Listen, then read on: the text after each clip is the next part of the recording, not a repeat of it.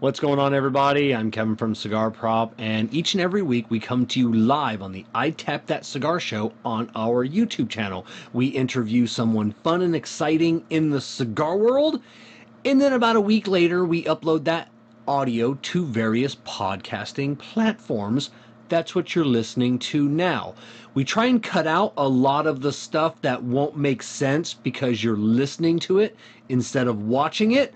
But if something doesn't make sense and you want to watch it, in the description is the link that will take you to our YouTube so you can watch the interview instead of listening to it.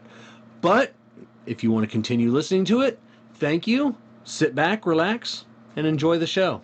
Welcome to the I Tap That Cigar Show presented by Corona Cigars. I'm your host, Kerry Viajante from Stogie Road Cigars, and I'm coming to you live from the Stogie Road Studios here in Simpsonville, South Kakalaki. And joining me tonight is my co-host, Kevin from Cigar Prop. Thank you for having me.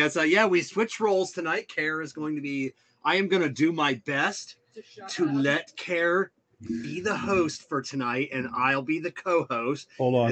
As we can already see, or I don't at the beginning, did you hit the button, Care? You know?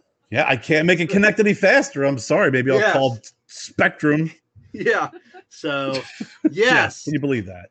I do believe it. Yeah. And that lovely voice in the background is Jessica, our producer in the background, who'll be handling all the essential things while Kevin and I have all the fun. Yes. Yes. That she will be. And now he's talking over me, so I Yeah. can say hello. He's got to get it in, Carrie. Jess, how are you doing this evening? I'm good. I'm tired. Kevin is exhausting. Well, I got to tell you. He just exhausts my brain. Well, I can tell you, I appreciate you guys. Last week, I was sick. I couldn't make it on the show. And I know I let you know at the last minute, but it was a rough week. So, yeah, we're glad you're feeling better, though. Yeah, I'm almost there. But, glad to hear your voices. Glad to be here again. And then coming back after being sick to host the show is pretty. I'm like Ben Carson. I don't know what to do with my hands. Yeah, I don't know what to do with my hands. So let's get right into it with the Cigar Medics humidimeter, cut and light. And remember, with the Cigar Medics humidimeter, you'll always know when to hold them and you'll know when to smoke them. So, Kev, what are you smoking this evening? And let me know what your percentage is. I am smoking the Amendola Purple. Also known as the Padrino, but as time goes on and the more of these I smoke, I'm getting to know the name. We do see just a heads up, our special guest in the green room. We see you. We'll be talking with you shortly. I am. Well, this came over moist. I'm at 70%. I am smoking, since I don't have an Amendola tonight, I am smoking this, the vice versa. Oh, right on. And it is 69%. And I think this evening, Kevin. Oh, you're gonna look at that. You're gonna go in half. I'm gonna smoke the light one. Jessica, what are you smoking this evening, if I may ask? I am smoking an Amendola Maturo.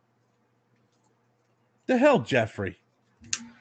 What? Oh, I didn't get anything. Well, we had these. Oh, I don't care. Well, Jeffrey better.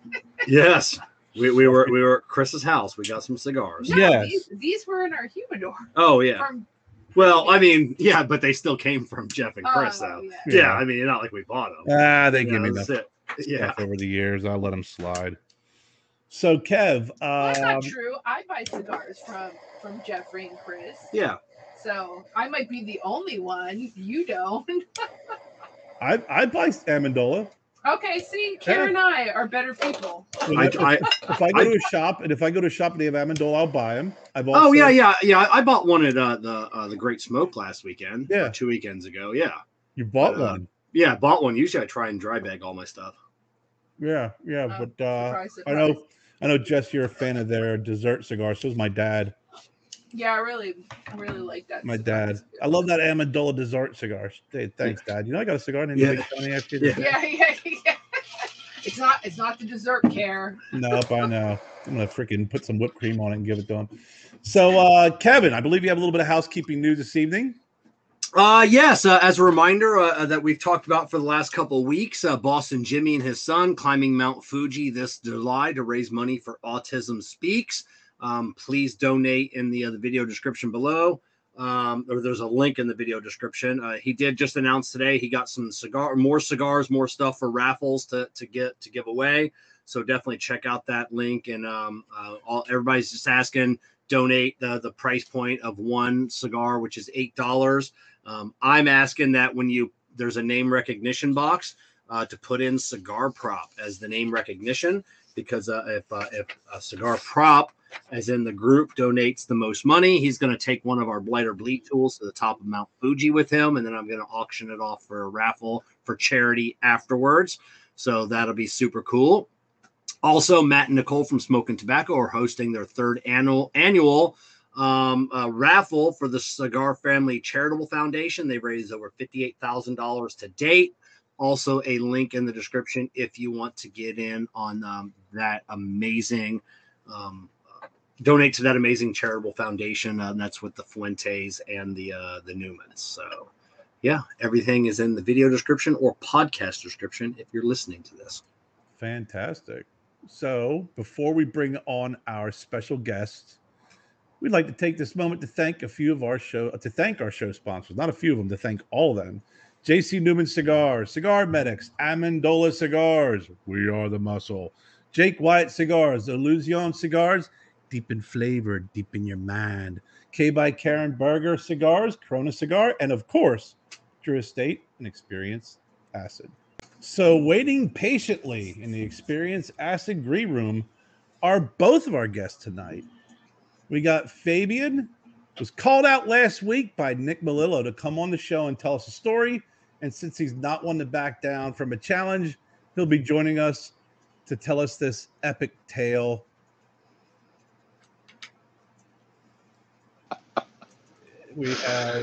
There is Fabian. Yes. My man, Damon. What's going on, good people? What's going on? So welcome to the I'd Tap That Cigar Show. Fabian, welcome back as always. That is an incredible outfit. So hold on, let me put on my glasses so I can see it, because everything looks blurry as hell right now. Yeah.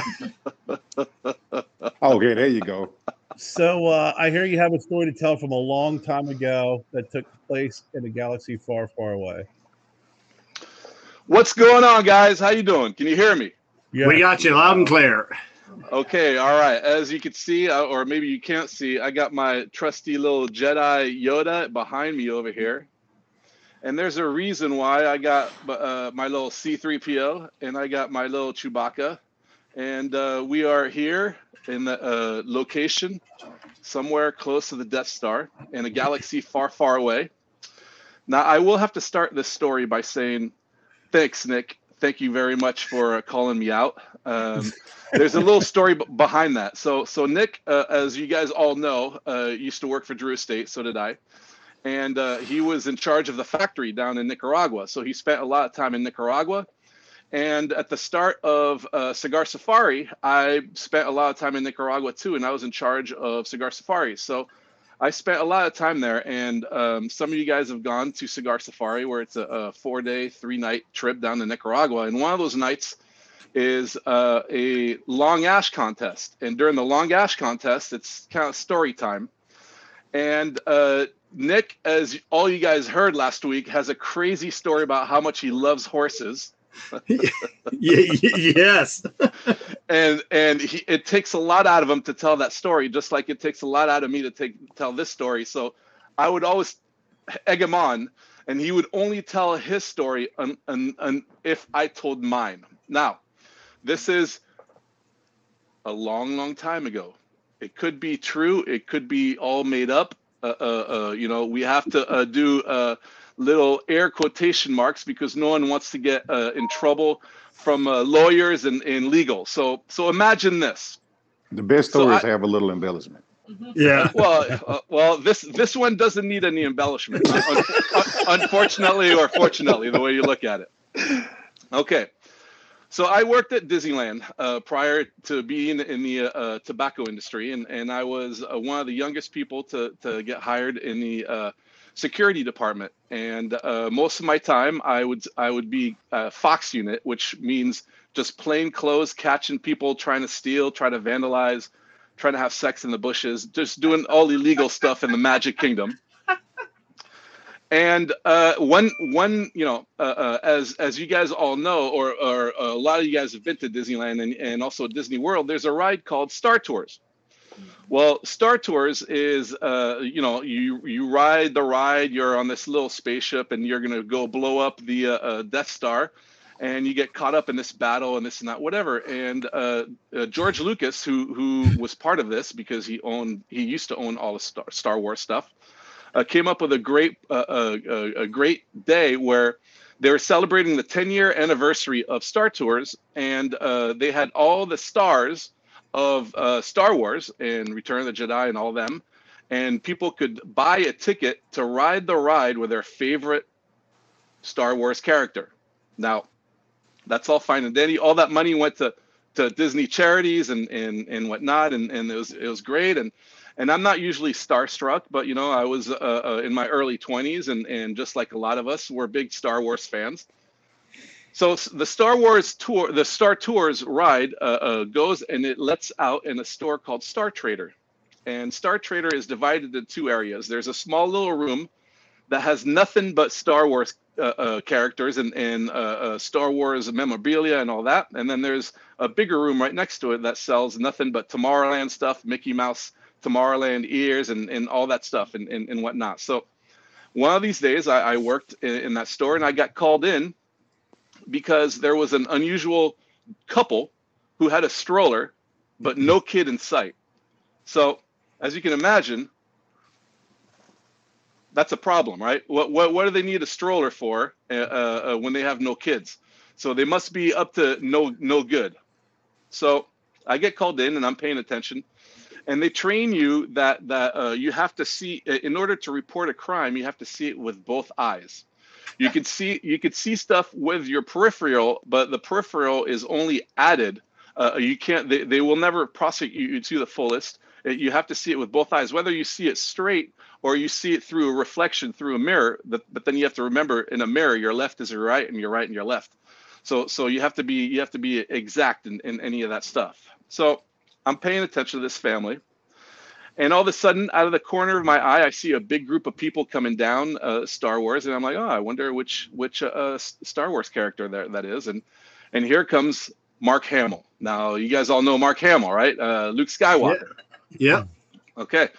So again, I wasn't really starstruck, but I'm like, damn, that's Luke Skywalker, and he's 20 feet, 30 feet away, and that's pretty cool. Now, I will give him props. He signed autographs. He took pictures with a whole bunch of people and this and that, whatever. And all of a sudden, everyone's left, and he's standing in front of this wall with nothing but shelves and little what we called PVC figurines of Star Wars. So I'm paying attention at this family, but through my peripheral, I kind of see Mark Hamill looking around, and all of a sudden I see him grab 3 figurines with his right hand and puts them in his right pocket. I'm like, wait, did I just see what I saw? I mean, I am a Jedi in training, but did I just see what I just saw? So I forgot this family. So who cares? Maybe this family, this husband and wife could be robbing the store blind. I got a bigger fish to fry. So I repositioned myself, and all of a sudden I see Mr. Hamill with his left hand grab 4 figurines and puts them in his left pocket. And I'm like, I got that. I saw 4 figurines, left hand, left pocket. Now through my peripheral, I think I saw him with 3 figurines in his right pocket. So at any given time during a busy summer day, there's about 16,000 employees at Disney, and through radio systems and all that, there's over 5,000, right? So you have to wait till he's out of the store, because he's potentially holding it while he's going to the register, this and that, whatever. And you know where a store starts and where it ends just by looking on the floor, and you see the differences between the floors and the pavements and all that. So if you're never sure, you just look at the different on the floor and you're in a different store. All right. So I'm waiting for Mark Hamill to leave, and unbeknownst to me, Mark Hamill, I mean Luke Skywalker, I'm sure he made a little bit of money or whatnot. He's going to the register, but no, he doesn't go to the register. He goes straight out, and then he's walking out of the Star Tours and he's heading towards Adventureland. Like, what am I going to do? So I start following him, and I go on my phone, and I'm like, my supervisor at the time, Peter, I'm like, hey, Peter, you'll never guess. I don't know if this family I got called in is stealing, but I saw Mark Hamill take 4 figurines with his left hand and put them in his left pocket. Now, through my peripheral, I saw 3 figurines, right hand, right pocket. Now, all of a sudden, I mean, there's 1,000 people listening to the broadcast and all that stuff, and I start hearing like, no, Luke, no. Then my supervisor goes, okay, well, what's his heading? Well, he's heading towards Adventureland. He's going to be in the beginning of Adventureland in about 2 minutes, current pace. So my supervisor's like, okay, I'll intercept him right next to the tiki room, and you could follow him. Make sure he doesn't see you, but just make sure he doesn't drop the figurines or he still has them in his pocket. Okay, all right. So I go, okay, minute and a half. He's a minute away. He's 30 seconds away. And when I say that, I see my supervisor pop out right next to the tiki room. And then he approaches Mark Hamill. And next thing you know is he's like, Mr. Hamill, please come with me. And he takes him backstage. Now, Disneyland is in Anaheim, California, and they have a jail or holding cells with the Anaheim PD. And then there's a court system where there's, Orange County appointed judges, which will prosecute you to the fullest for everything. Back in the day, like now, not necessarily because your tickets are electronically, but back in the day, if you bought a ticket and you looked on the back side of it, it was all small fine print, which was legal mumbo jumbo saying you will obey by the rules of Disney. You will not break any rules. And if you do, we will prosecute you to the fullest and you pay all legal fees. So you fast forward, and here comes Mark Hamill in this interrogation room. Now I'm looking at this whole thing through a double-sided window, and my supervisor's like, I can't believe it, man. Like, really? Are you sure? I'm like, yeah, I'm sure. 4 left hand, left pocket, possible 3 right hand, right pocket. And there's like maybe 3 of us watching, and all of a sudden the room filled up, and I'd say maybe there's 40 people, but it felt like 1,000. And we see my supervisor walk into the room, and this is what happened. My supervisor goes, Mr. Hamill, are you having a good time? Is there anything you would like to let us know? Mark's like, no, man, I got to meet my family at Jungle Cruise. Mr. Hamill, in plenty of time, you will meet your family. Well, they're probably waiting for me. Mr. Hamill, in plenty of time, you will meet your family. So again, is there anything you would like to tell us? Mr. Hamill's like, no, what, do you want a signed picture? You want to take a picture? What would you like? This was in the early 90s, so it's not like everyone was walking around with their phones, their iPhones, and they could snap pictures. Oh, yeah. So I mean, taking pictures, you had to buy the little cameras, or you had your camera or those disposable cameras, and that's what you had to do. But my supervisor, no, I'm sure I'll get your signature in due time. But no, would you like to let us know anything? Mark goes, no, I don't know. Okay, Mr. Hamill. Am I dead? I would like for you to empty your right pocket. Mark's like, I probably got my keys or probably nothing or what's going on. I don't know. No, Mr. Hamill, I would like to empty those pockets. So he puts his hand in his pocket and he grabs keys and he throws them on the door, on the table.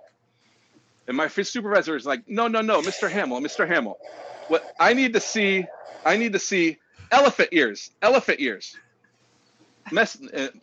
Hamill goes, no, I got nothing. He's like, Mr. Hamill, I have a very large individual behind the door who will gladly come in and help you empty your pockets. Now, I would rather you empty them yourself, but I can invite him to come. Mark looks down, puts his hand, elephant ears, throws the 4 figurines on the table. All right. So by the time you felt like the Death Star had exploded, everyone, we were back with the Ewoks. There's a major party. They're like, we can't believe you caught him stealing. You can't believe you caught him stealing, and can't believe it. This night you're gonna have a day off. This is like the biggest bust at Disneyland history.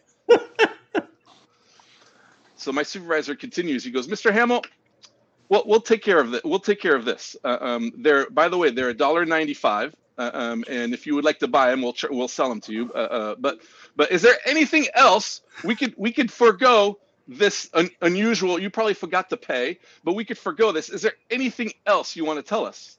Mark's like, no, I don't know. I don't know what you guys are saying. Mr. Hamill, can you please? I'd like to see the elephant ears out of your left pocket. And Mark's like, I got nothing. Mr. Hamill, large individual, big fan, would love to help you get some elephant ears out of your pockets, please. So he goes down and grabs elephant ears and pulls 3 figurines and puts them on the. So my supervisor looks at him. He goes, 7 figurines, 4 of them are Luke Skywalker. That's interesting. Can I get you anything to drink? I will be right back. Mark's like, yeah, I'll take a Coke. So my supervisor comes out and he walks right by me. He's like, I can't believe it, man. I can't believe it. All right, well, hold tight. Go get him a Coke. I can't believe it. Probably 5 minutes, maybe 10 minutes goes by. Everyone's celebrating back there. Hamill gets his Coke, and my supervisor comes back. And he goes back in the room, and he has 2 manila folders. And on one manila folder, there's a big A. And on the second manila folder, there's a big B. Mr. Hamill, this is how we're going to solve this. I'm going to give you an option, A or B. We're going to go through A, but if you say no to A, you will have to take B. You can't go back to A. Okay, all right. Okay, no, that's fine. I understand. Mr. Hamill, would you like to get your lawyer? Would you like to get representation? We don't want to do anything you may not understand or whatnot. No, let's get on with it. I got to meet my family. Let's get on with it. Okay, in due time, Mr. Hamill, in due time.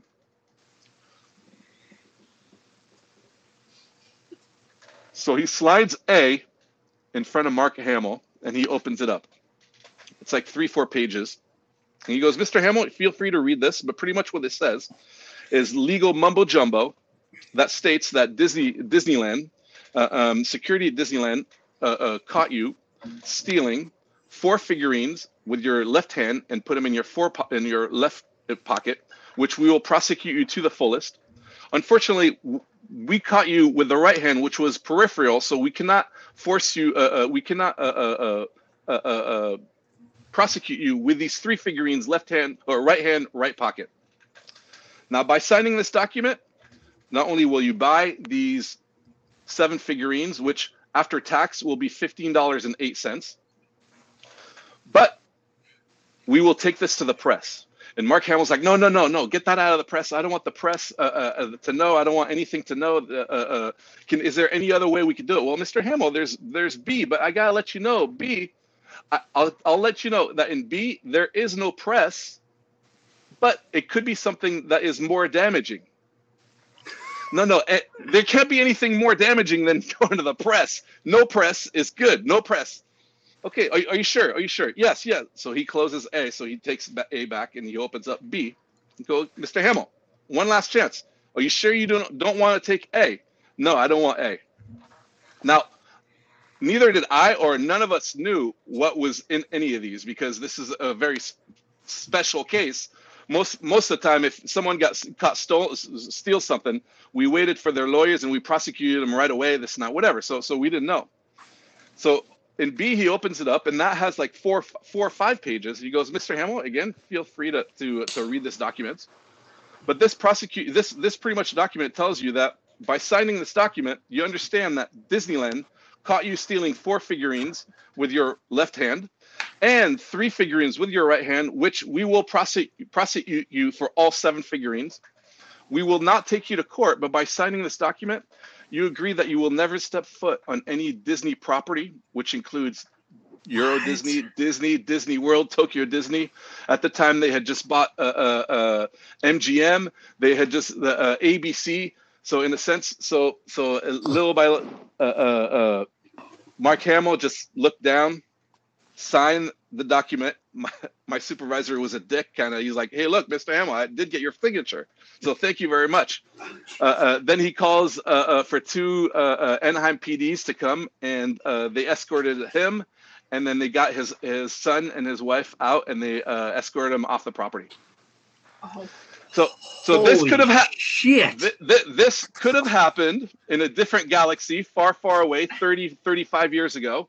And when I used to tell this story, one person really got mad at me because, in a sense, he's like, one guy at Cigar Safari, who's, I guess, a super big time fan of Star Wars and Mark Hamill and all them, he's like, I don't know if I could swear, but he's like, "You MF, Yeah. you destroyed his career. No wonder he turned to porn in Germany, and no wonder he only got a gig doing the Joker on the WB Batman. No wonder he couldn't do any of that stuff." I'm like, again, this could have happened or it didn't, because I had to sign paperwork, so it could have happened or it didn't. But I'm sorry. So that's my story. I don't know if it's as good as killing a horse or trying to choking a horse, but for some Star Wars fans, it could be a lot more devastating. Now there is a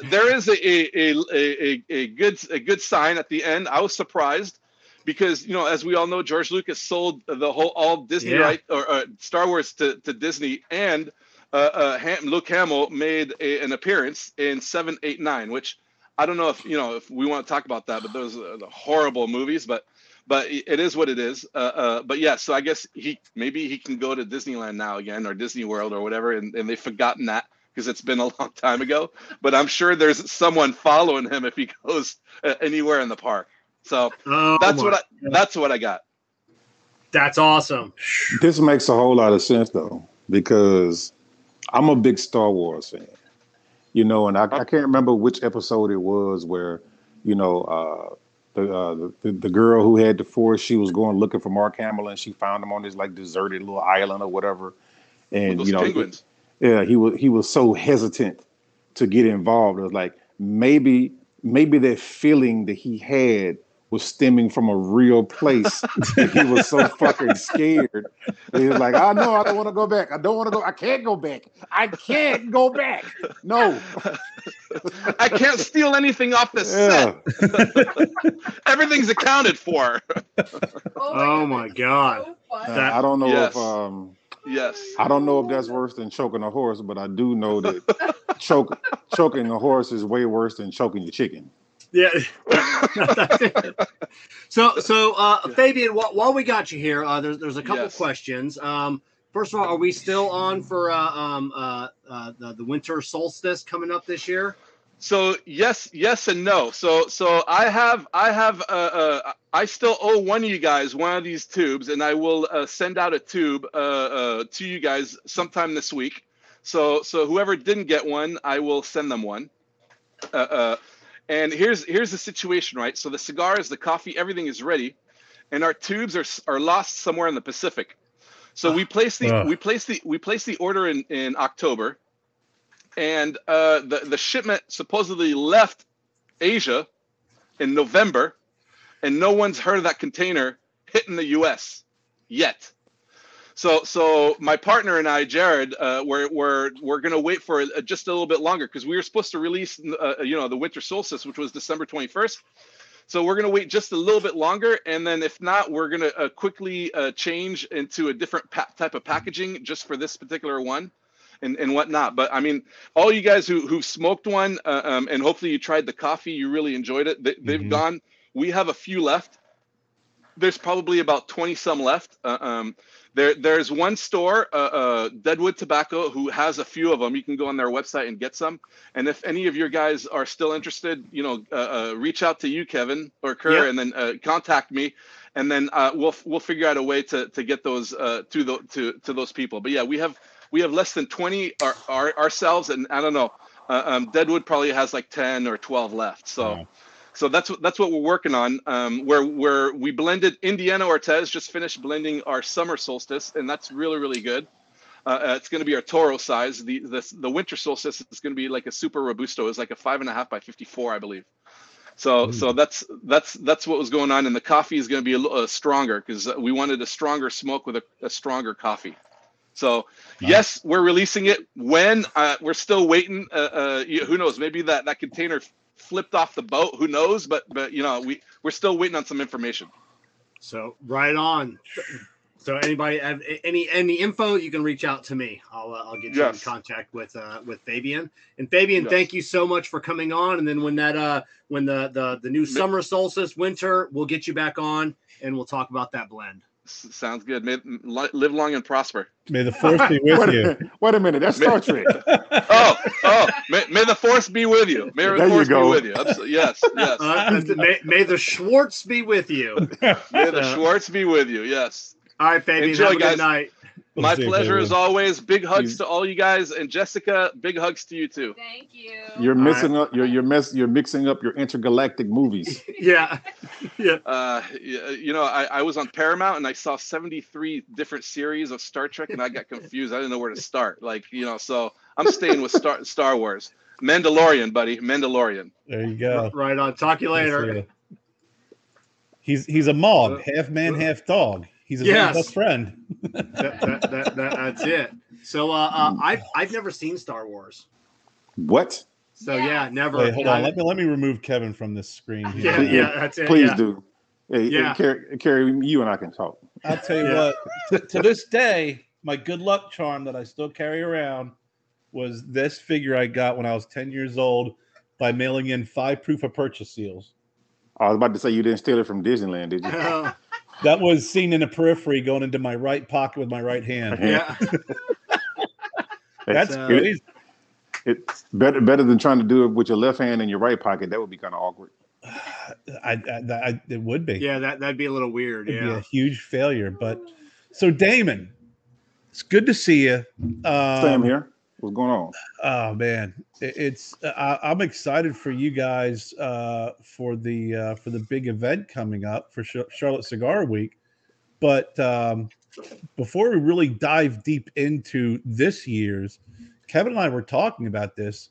I want to go back to the very first Charlotte Cigar Week and how long ago was that, and where did that seed? Where was that planted, and where did that come from?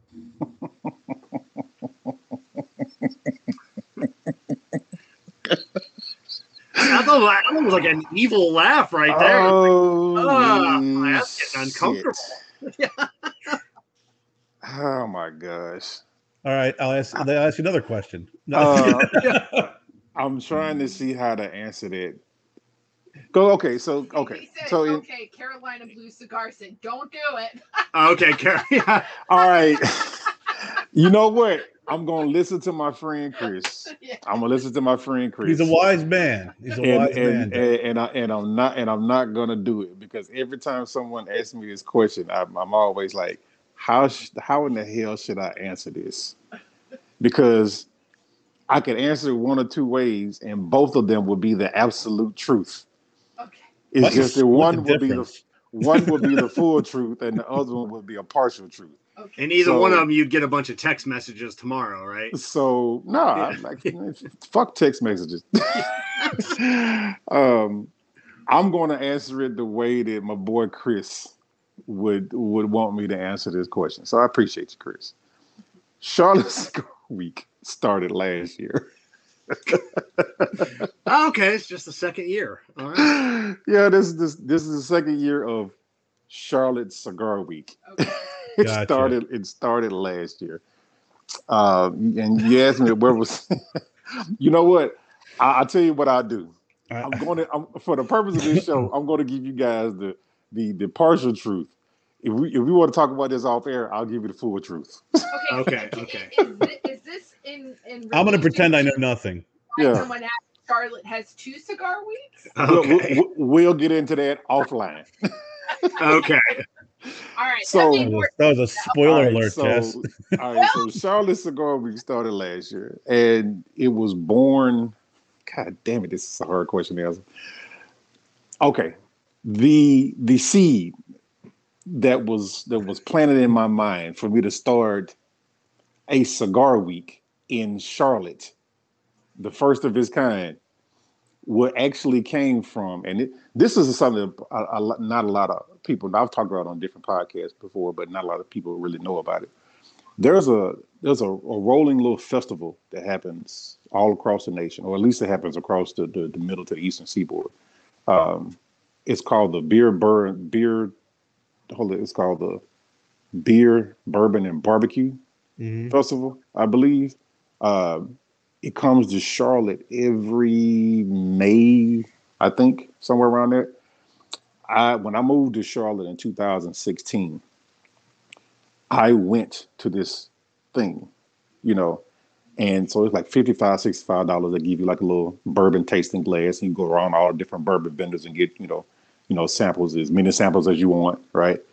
You can buy barbecue, and they have a bunch of other different vendors. But there was one vendor who was selling cigars, but it wasn't a cigar company. It was some guy who had some cigars he infused with some flavors or whatever. And I thought to myself, this would be so dope if it was just all about cigars.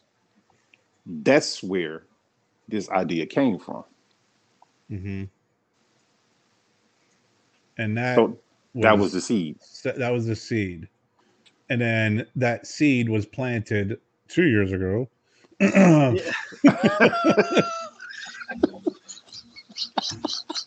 don't know if I'm allowed to have any spoiler alerts here. Yeah, technically, we ain't gonna get into it online, but technically, yeah, it was planted 2 years ago. Even though Charlotte Cigar Week was first year last year, Right. a year ago. A year ago. Kevin, this is gonna make so much more sense to you when we talk about it offline. You had asked me a question on Instagram when we were talking about having you on the show, and then I didn't understand the question, and you just like, yeah, okay, that's cool. Okay. You asked me like, are you going to be interviewing? And I'm like, what are you talking about? And he's like, all right, we're good. Yeah. Because Damon, I've known you for a few years now, right? And I think hold on one second, Karen. Just for anyone's information, if you are in Charlotte on May 20th of 23, you can go to the Beer, Bourbon, and Barbecue Festival. All right, see, there you go. There you go. Thank you, Jess. Thank you, Jessica. See, look at exactly. that. Look at That's it. why she's the brains of the operation. That's why she's the producer. Yes, she has all the inside information. But I've known you for a few years now, several years, and I've interviewed you and Chris. It was about maybe 4 or 5 years ago, right? Yeah, we were. I think we were together. Well, I don't know. There was one where we were together and we were at Casa Monte Cristo. I can't remember if that was this one or not. Or did you interview Chris alone? I can't remember. You two, and you were at the Monte Cristo. Yeah, okay, that was back. it. Then. So I remember you and I talking about cigar festivals up in that area. Yeah, that's right. You, and Gabby Caffey were actually having a conversation probably back in like 2000. This is 2023, 2021, back in like 2019, 2018. Yeah. And because I had wanted to do a boutique cigar festival, right? Yes. Not that name, but that was essentially what it would be. Right. That was and then Gabby kind of ran with it, after I did the first thing. After you had all the ideas. Just saying. I'm not saying there's a pattern that forms there, but there't a truth and there's a partial truth. Yeah. I mean, I have.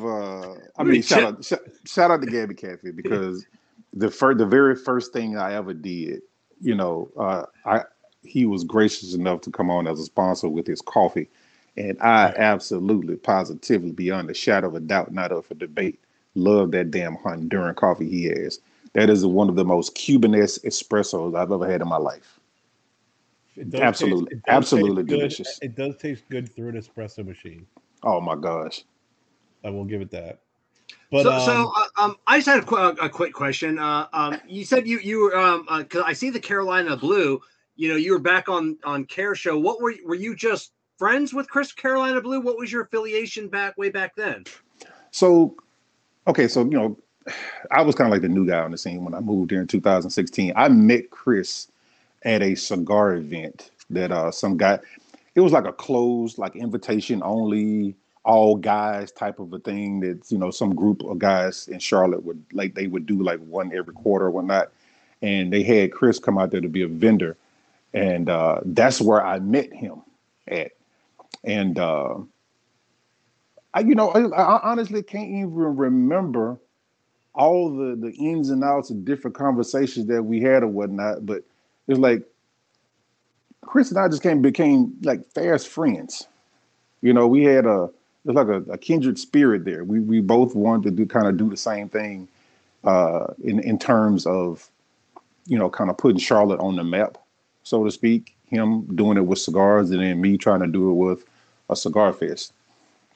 And we just became fast friends. Like shit, I probably spend not now as much because I'm too busy with Charlotte Cigar Week, but there was a time where I was probably at Chris' house as much as I was at mine. yeah. So Charlotte Cigar Week started last year, and this is coming into your second year. Right. So doing it your first year, I'm sure there was a lot of challenges and pitfalls. What were some of those challenges? I know Kevin and I were talking about this earlier. I'm really curious on what did you learn from last year that you feel has made this year a little bit better? Some lessons learned. So, God damn it, I can't stand. I can't stand you, Gary. Kevin, I'm 2 for 2. I'm done for the evening. Yeah.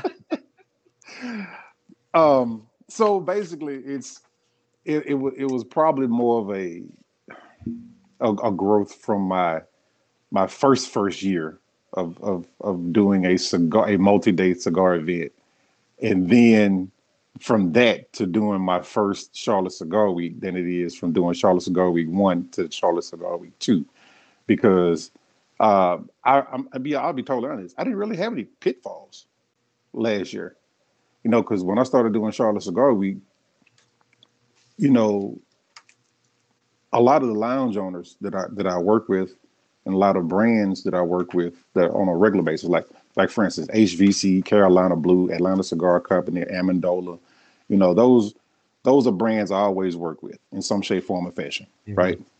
And you guys know as well as I do that, when you're in a certain space within the cigar community, that you meet people in the cigar industry and you form relationships, right? So if you need something for like legitimate business, right, you don't have to sit there and write some kind of, long letter or request letter. You pick up the phone and you call them, you tell them what's going on, and you try to build value in it. And if it makes sense to them, then they'll be a part of it. Or sometimes it might not necessarily make sense to them, but they fuck with you and they'll do it anyway off the strength of the relationship that you guys have, right? It's the same thing with Charlotte Cigar Week. So I'm not going to say fortunate. I'll just say I'm blessed, because that's a much better way to put it, that I do have those relationships with people where I can pick up the phone, or if they're not in the United States, I can hit them up on WhatsApp and say, hey, I need 120 cigars for this event, blah, blah, blah, blah, blah. This is what I'm going to do for you to help you with your brand, blah, blah, blah, blah, blah. And 9 times out of 10, the answer is always yes. Well, that's great, man. I was just taking a look at some of the lounges and the venues this year, and it's a packed week. I mean, you got it is a packed week, man. It's a very packed week, and it's a packed week by design, right? Now I want to piggyback off something that you said, or rather, not piggyback on it, but kind of address a question that you said earlier about, lessons learned. Like I said, I didn't have any pitfalls last year, but some things that I learned were really from my VIPs. There were some things that I learned dealing with certain lounges or whatnot. But I take all of that stuff and I try to fix it for the next year. Like I'll give an example. Like last year, after Charlotte Cigar Week was over with, I put out a VIP survey, and I asked just five questions.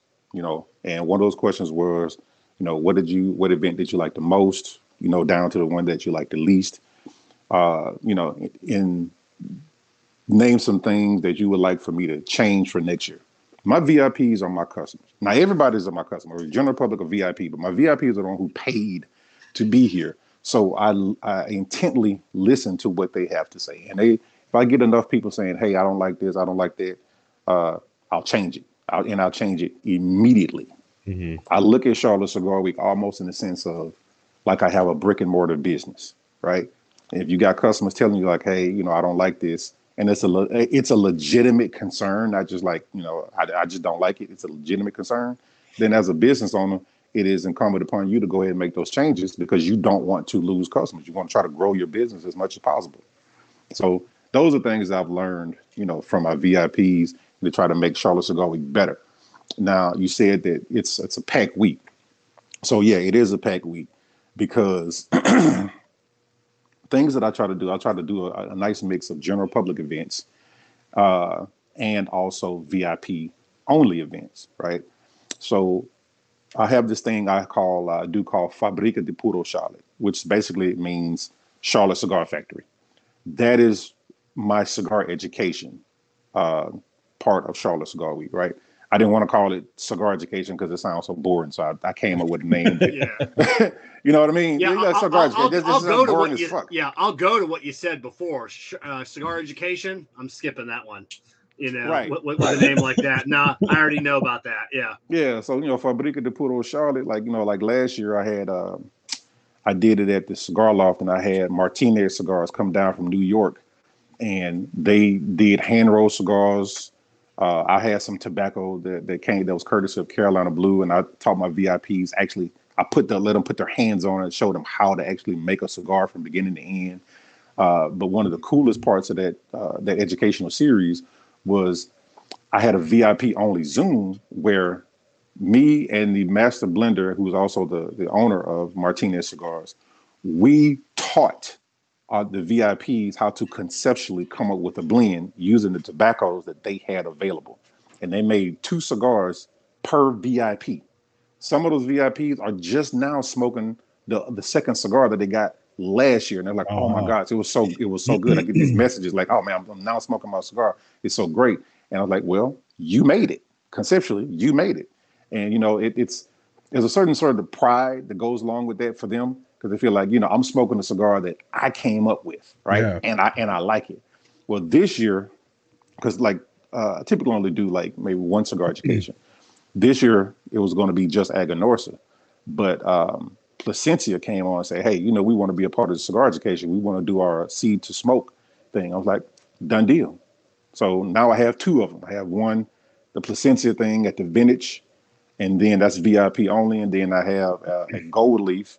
There's actually 2 events going on the Gold Leaf. So the VIP event will be going on in a tent. We're in a big tent to go in there. If you've ever been to, Kerry, you've been to Gold Leaf. Well, Kevin's been there too, yeah. Oh, okay, I was going to ask you, yeah. Was that that's where we met, yeah. Oh, okay, well, cool. So you guys you'll get this picture. Right in front of Gold Leaf, this is big grass, empty area right next to the parking lot. Well, that's where it's going to be this big VIP tent set up, right? Doing the Aganorsa experience. But while that's going on, Nicaragua Nights, which is the general public event, will be going on inside Gold Leaf. Oh, wow. That's awesome.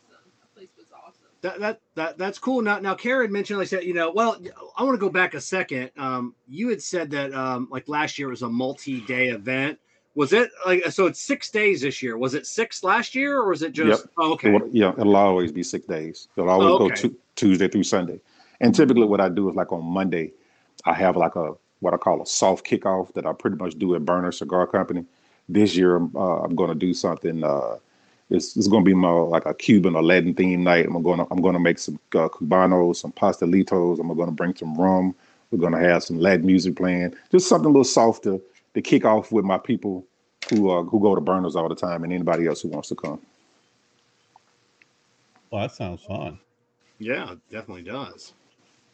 So, Kevin, you said you're going to go back, or was that your question? Talking about Gold Leaf. So I know where that is. That was like a drive to get out there. No, we were coming from Fayetteville. That was like Yeah. a 3 hour Yeah, drive. that's why it was a drive. Okay. Yeah. So Yeah. If you live in Charlotte, no, it's not really a okay. drive. So for people coming to just so you know, Kevin doesn't know any. Yeah, I don't know maps. Geography is bad. So that's what my next question was going to be for people coming to Charlotte Cigar Week. What can they expect, like driving distance? You know, you got 6 days. So typically what I do is this, and I'm glad you asked that question because it's actually on my to-do list for tonight. I've got my laptop here, so when I get off with you guys, I'll be deep into Charlotte Cigar Week stuff. What I do is I email out to my VIPs important information that's actually concerning that. So I have a partner hotel. Last year, I chose the partner hotel to be downtown. That's something that I changed. That wasn't a pitfall. That was just a mistake on my part. I should have thought ahead and like that. That was a dumb idea to have a partner hotel downtown when it's really nothing going on down there. Plus the hotels are higher cost. Mm-hmm. So what I did this year, I partnered with a hotel that's pretty much centrally located between all of the events. So whether you're going to drive or you're going to Uber, then it'll be, you don't have to drive too far to any one event. Now, one of the cool things about Charlotte Cigar Week is because, and it takes my guy, one of my ambassadors, Rob, who lives in Atlanta, to say this, but I'm going to use his terminology, which is true, that this is a family-oriented event in the sense of we can talk about cigar family. So a lot of people coming, they already know somebody, whether they know them, they met them in person, or maybe they're friends from Instagram, right? Or maybe they met them at another cigar event or something like that. They'll probably end up kind of carpooling together because they know each other. So that'll cut down on a whole lot of individual people driving a lot of different places and stuff like that. So that'll be cool. All right. I think you're right. What's really nice about that, Damon, and I've been to, if not all, most of the places, is that they are spread out really nicely amongst the Charlotte area, but not too far away. Yeah, like the only place that's like really experience. far is like Casa Monte Cristo, but I'm not doing an event with Casa this year. They're on the books for next year. Mm-hmm. But I should say tentatively, they're in my head. They're penciled in for next year. We have to work that out because they're a corporation. But from exit, like if you're going 77 North, right? We got an event at exit 33 at Havana 33 Cuban restaurant. We've got one at Gold Leaf, which is I think exit 31. We've got, and then you come down, then it's as far south-ish, going down to Mount Holly for a Wednesday day event. Taylor Smoke in the Uptown area at the Epicenter. The Donovan, which is in Dilworth, which is 5 minutes away from the Vintage, which also have an event at. And then Ashen Barrel, which is actually an exit right between Gold Leaf and Havana 33. Yeah, it's nice. It's nice to spread out. There's some. In my opinion, I think you get a different experience at each one of those places too. You do. Now, Care, you had said that you've been to just about all the lounges. So for people coming up, because Damon said it's a very family event atmosphere. Care, for someone that maybe doesn't have a spouse that smokes, maybe they got some kids. Are there lots of things to do? Like as a cigar smoker, I can go hit this event from 5 to 11. Yeah. But the family, there's plenty of stuff for so you don't have to leave your family at home. Well, are you asking me or asking Kerry? Both of you, yeah. Damon, okay. Damon would know better than I would, but I know up in that area there's a lot to do.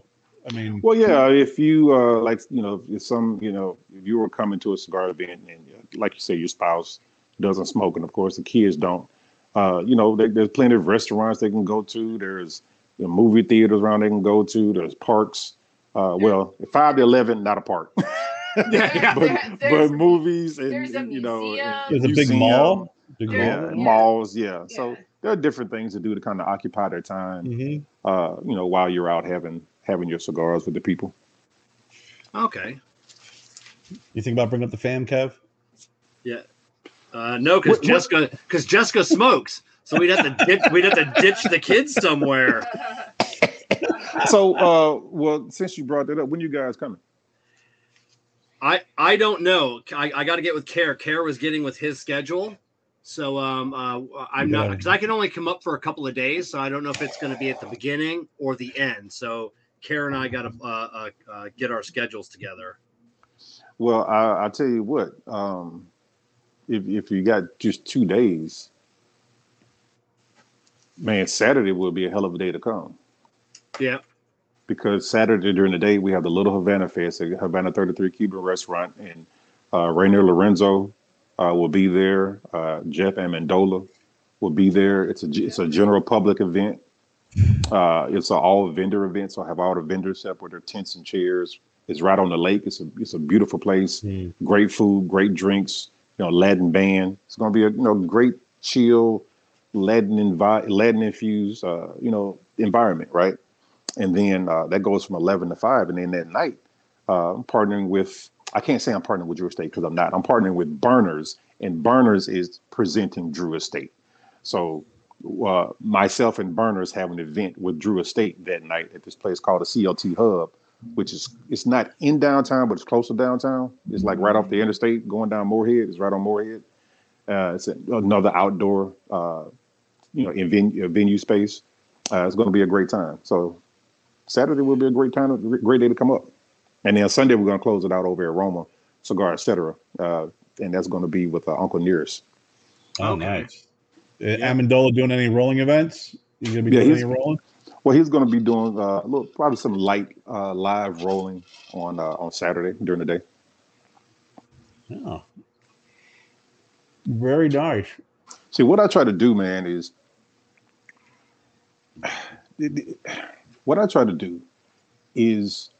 partner with people in the cigar industry local, i.e. the shops, but also partner with companies in the cigar industry, right? Because that's really what Charlotte Cigar Week is about. It's about, when I say for the people, for the city, for the culture, that's not just some, bullshit thing I came up because it sounded good. I was trying to think about what can I say about Charlotte Cigar Week that will really kind of encapsulate what it means. And it's for the people, for the city, for the culture. It's, it's for the cigar culture. It's for the people in who smoke. It's for my city of Charlotte, the local businesses and whatnot who benefit from having all these people from as far as, I got people coming from Wyoming, got people coming from Sacramento, California, Dallas and Houston, Texas, Miami, Tampa, New York, and, all points in between. They're all descending on Charlotte that week. So it's going to be, some businesses are going to get some good money that week. Awesome. That's great. What you had mentioned something earlier, and it kind of spawned a question, and I hope this isn't another one of those questions that you ask. Oh my God! And I understand, but you did something that I think is brilliant. Is reaching out to the VIPs and doing a questionnaire, and getting their feedback on how to improve on things.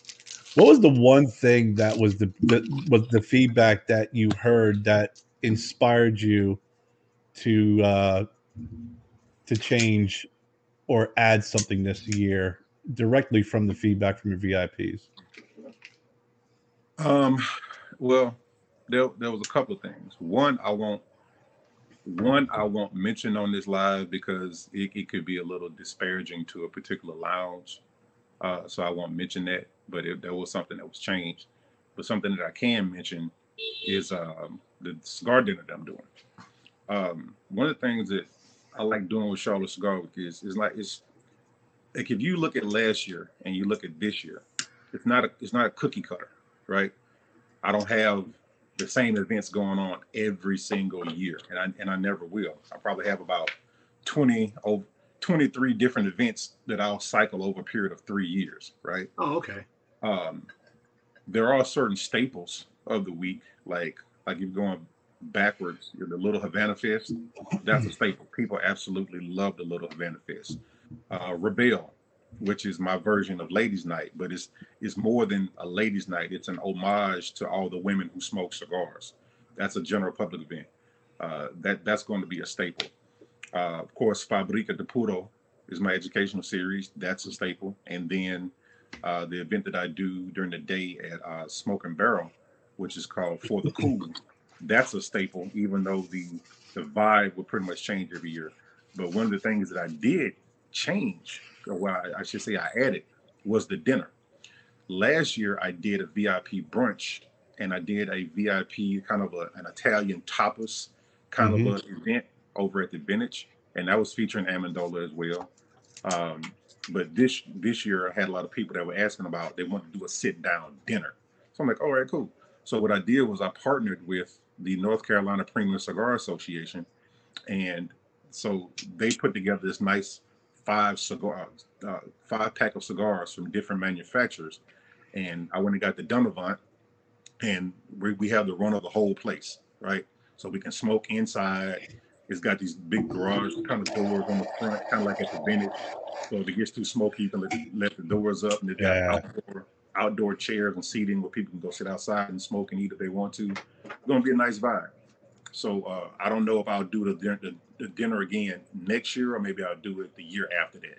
But the dinner is definitely something that I added. So you've got the VIP events and you got the general public events. There every day is an event that someone from the general public can attend, right? So it's not like there's going to be one day that somebody that doesn't have a VIP won't have something to do. Correct. Yeah. So we kick it off Tuesday at Taylor Smoke with Taylor Smoke Uptown with Party Gras. That was something that I added this year because I'm from Mobile, Alabama, and if you don't know, Mobile, Alabama is the birthplace of Mardi Gras in the United States. New Orleans, New Orleans gets all the hype about it, but Mobile, Alabama is the birthplace of Mardi Gras in the United States of America. So, out of all the text messages you'll get tomorrow, that's going to be the one. You know, how dare you? How dare you? People from New Orleans know this. Oh, okay. They don't talk about it, but they know it. So, that's no slight to New Orleans because I've been to New Orleans Mardi Gras. It's a hell of a time. But Mobile Mardi Gras is more of a family-oriented type of thing. Party Gras is going to be more along the lines of I don't know, probably kind of like in between Mobile Mardi Gras and New Orleans Mardi Gras. So that's a general public event. I bought Mardi Gras masks, I bought beads, I bought moon pies, I bought decorations, I bought cups, just to kind of give it, visually the Mardi Gras type of a vibe. Wednesday during the day at Smoke and Barrel in Mount Holly, that's a general public event for the cool 90s edition. Now that night, the dinner, that's VIP only. Thursday during the day at the Vintage, that's a VIP only event. But Thursday night at Gold Leaf for Nicaragua Nights, that's general. Right. I don't have anything on Friday during the day, and that's on purpose this year because I have a big event that night at Ash and Barrel Cigar Lounge. From 5 to 7, I have this event this was something that I added this year. I wanted to add it last year, but you know how sometimes you come up with an idea and it's like, you don't want to use it because you haven't really fleshed it out yet. So this year I fleshed it out, and it's called KISS, which means Cut, Ignite, Smoke, Savor. And it's VIP, but it's VIP women only. So from 5 to 7, they'll get complimentary chair massages from a local massage therapist. They'll get complimentary drinks from Uncle Nearest, cigars from Altatis. Sandra, Miss Novelty, she's going to be curating part of the event. Is going to have charcuterie cups, and Barbecue and Smoke is going to be providing premium chocolates and things like that for the ladies. But then Rebel starts at 7 p.m. and that's open to the general public. And it's going to be a very sexy, women-centric type of a night, even though it is a co-ed event. All right, so this will be open. Will this be open to cigar smokers that identify as ladies? Because that sounds. It is 2023, and that sounds amazing. I'm going to not get into that. Yeah. Okay. That's the most controversial question asked tonight there. Yeah. But I did want to ask you, Damon. Kevin, you're a man. Carrie, you're a man. I'm a man. And Jessica is a woman. And I'm going to leave it at that. Okay. Damn it. So Kevin, we can't sneak in. there's no getting through that. Yeah, there's no me and you passing anything off. Yeah. No. But I know all the VIP tickets are sold out.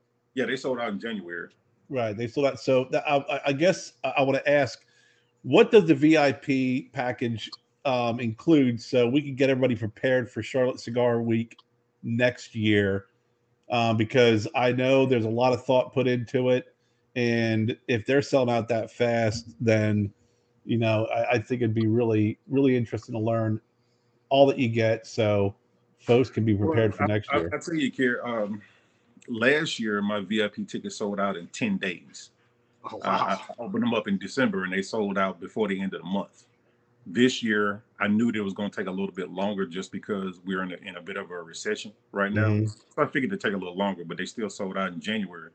Um, I owe part of the success of that to not me, but also my team of ambassadors, because I have a great team of ambassadors who share my content. They talk to people about word of mouth, and also people who are not my ambassadors, people who came last year, who understand what Charlotte Cigar Week is about. So they tell all their friends, like, hey, you got to go to Charlotte Cigar Week. You need and you need to be a VIP. So I had people last year who weren't VIPs are like, oh, look, I'm going to be a VIP this year. So to answer your question about what you get, it changes every year, because that's another thing that I don't want to be a cookie cutter, right? Uh, but this year my VIPs get a total of 19 cigars. They'll get 12 in their VIP box. They'll get 5 at the dinner. They'll get 1 from Placencia for the cigar education. They'll get 1 from Aganorsa for that cigar education. So a total of 19 cigars. They'll have a nice little, I wish I had one in here right now, but it's a nice little glass. It's like a small little tasting whiskey glass that has Charlotte Cigar Week on there. Quality Importers just came on as of recently as a sponsor. They're going to be sponsoring cigar cutters. This bag right here, this is actually something that was not included in the VIP pack. I bought this later that I want to give all my VIPs. So this is a sling bag that has a security lock on it, a USB charging slot.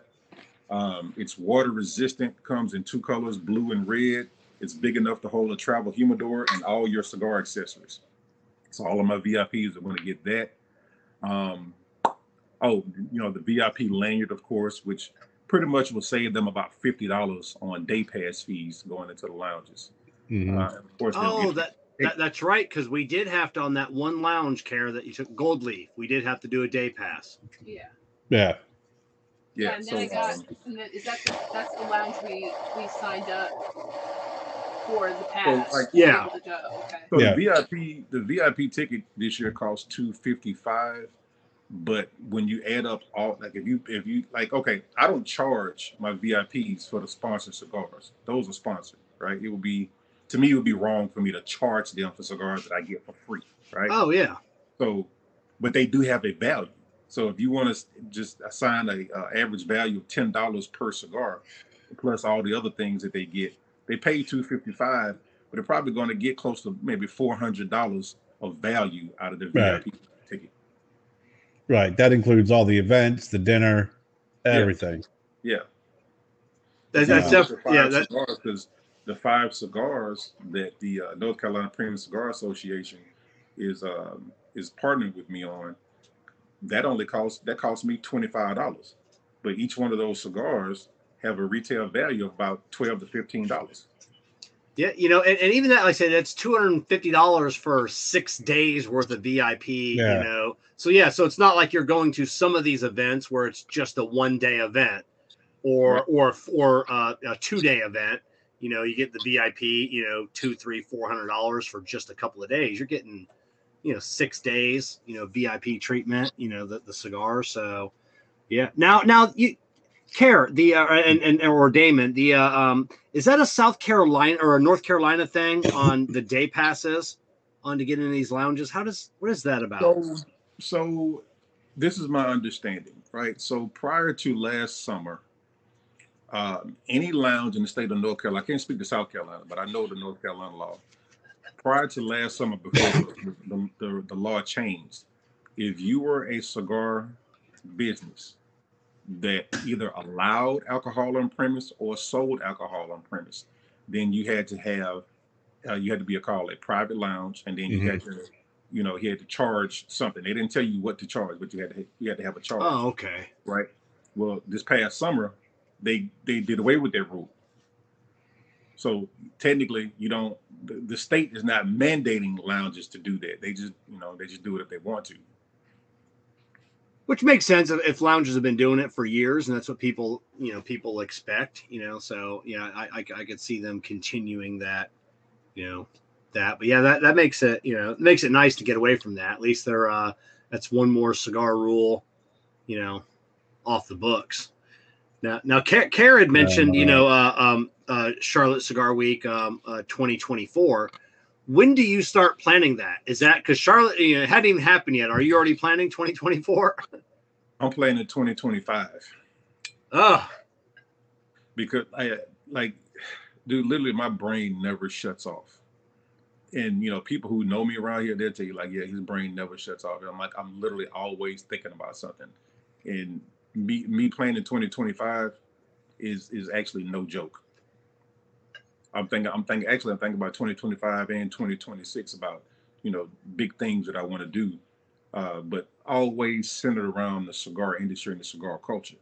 You want to when I start planning, typically what I do is this: after Charlotte Cigar Week is over, I take about a 30-day hiatus where I don't smoke any cigars. I don't even want to hear the word cigar. And then sometime around July or August, actually it's July, I start penciling in some ideas about things that I want to do. And then the real work probably starts around August or September. Wow.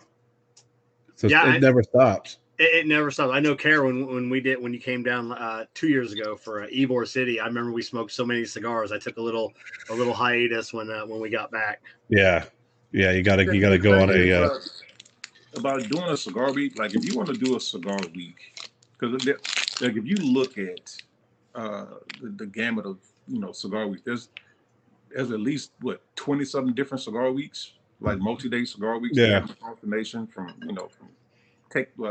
Las Vegas all the way over to the Eastern Seaboard. All of them are different in their own right. They all cater to certain types of desires and wants or whatever. What I was trying to do with Charlotte Cigar Week is something that's not a week of parties. Like there's going to be parties and stuff like this, but there's going to be a different vibe every day. It's going to be something that's sitting around the cigar culture. Like that Thursday, that whole Thursday is dedicated to Nicaragua. Because it's not just Aganorsa, it's not just Placencia. I have a partner with Florida Caña Rum that's out of Nicaragua. They're sending their global brand ambassador to Charlotte to come do a master class on their rum for my VIPs.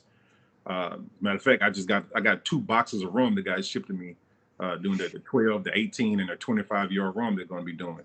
Wow. Cafe La Llave is actually one of my sponsors, my coffee sponsor, and they're out of Nicaragua. So everything all day Thursday will be Nicaragua. Wow. That's exciting. I mean, it's like Kevin was saying, and you mentioned, I mean, for $255 for all that you get, I mean, the more you peel back the layers, you just keep getting more and more, and it's a whole week. I mean, it's a whole week.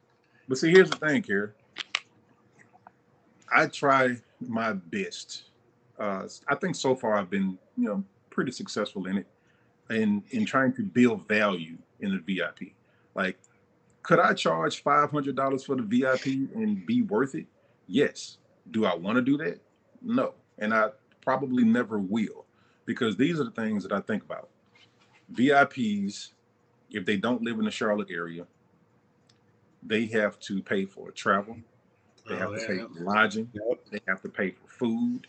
They're going to be supporting the lounges, buying drinks and buying cigars, on top of their VIP, right? Mm-hmm. So I don't ever want to make a VIP package, so high that it's just like it doesn't make sense for them to spend all that extra money, right? So me doing it this way, it builds value. Well, yeah, I mean, you definitely have to have it affordable, right? Value affordable, and that drives people there. I mean, you don't want to price yourself out of No. everybody enjoying that. And I think it's cool when you have so many people. I'm sure, Damon, this being the second year, that seeing all those folks who come in from outside the Charlotte area, who get to experience the city, and really enjoy just not only the cigar events but the city itself.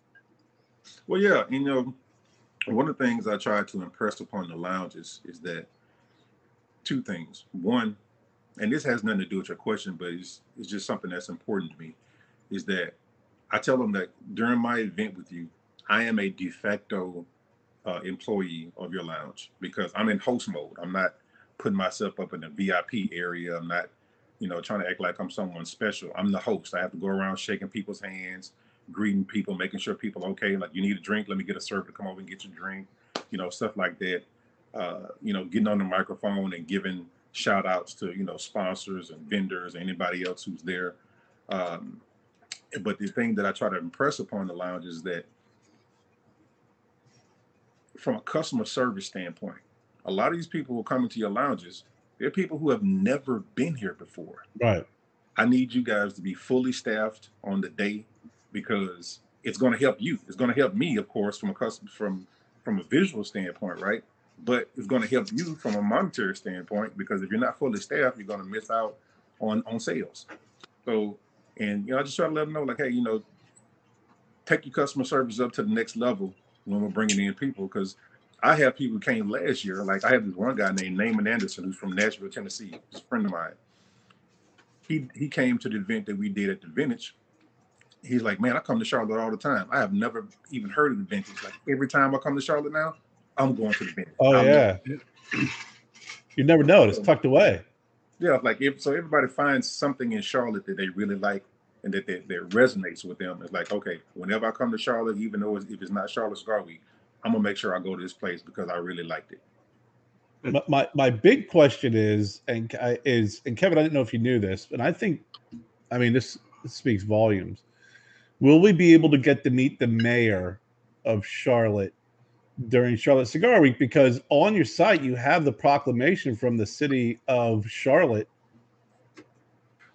So about cigar, because like you said, you're not only bringing in folks for this grand event, but it also is a little injection into the business, the local business. Yeah, because when you figure out people are going to different restaurants in between the events, hotel stays, Airbnbs, rental cars, stuff like that.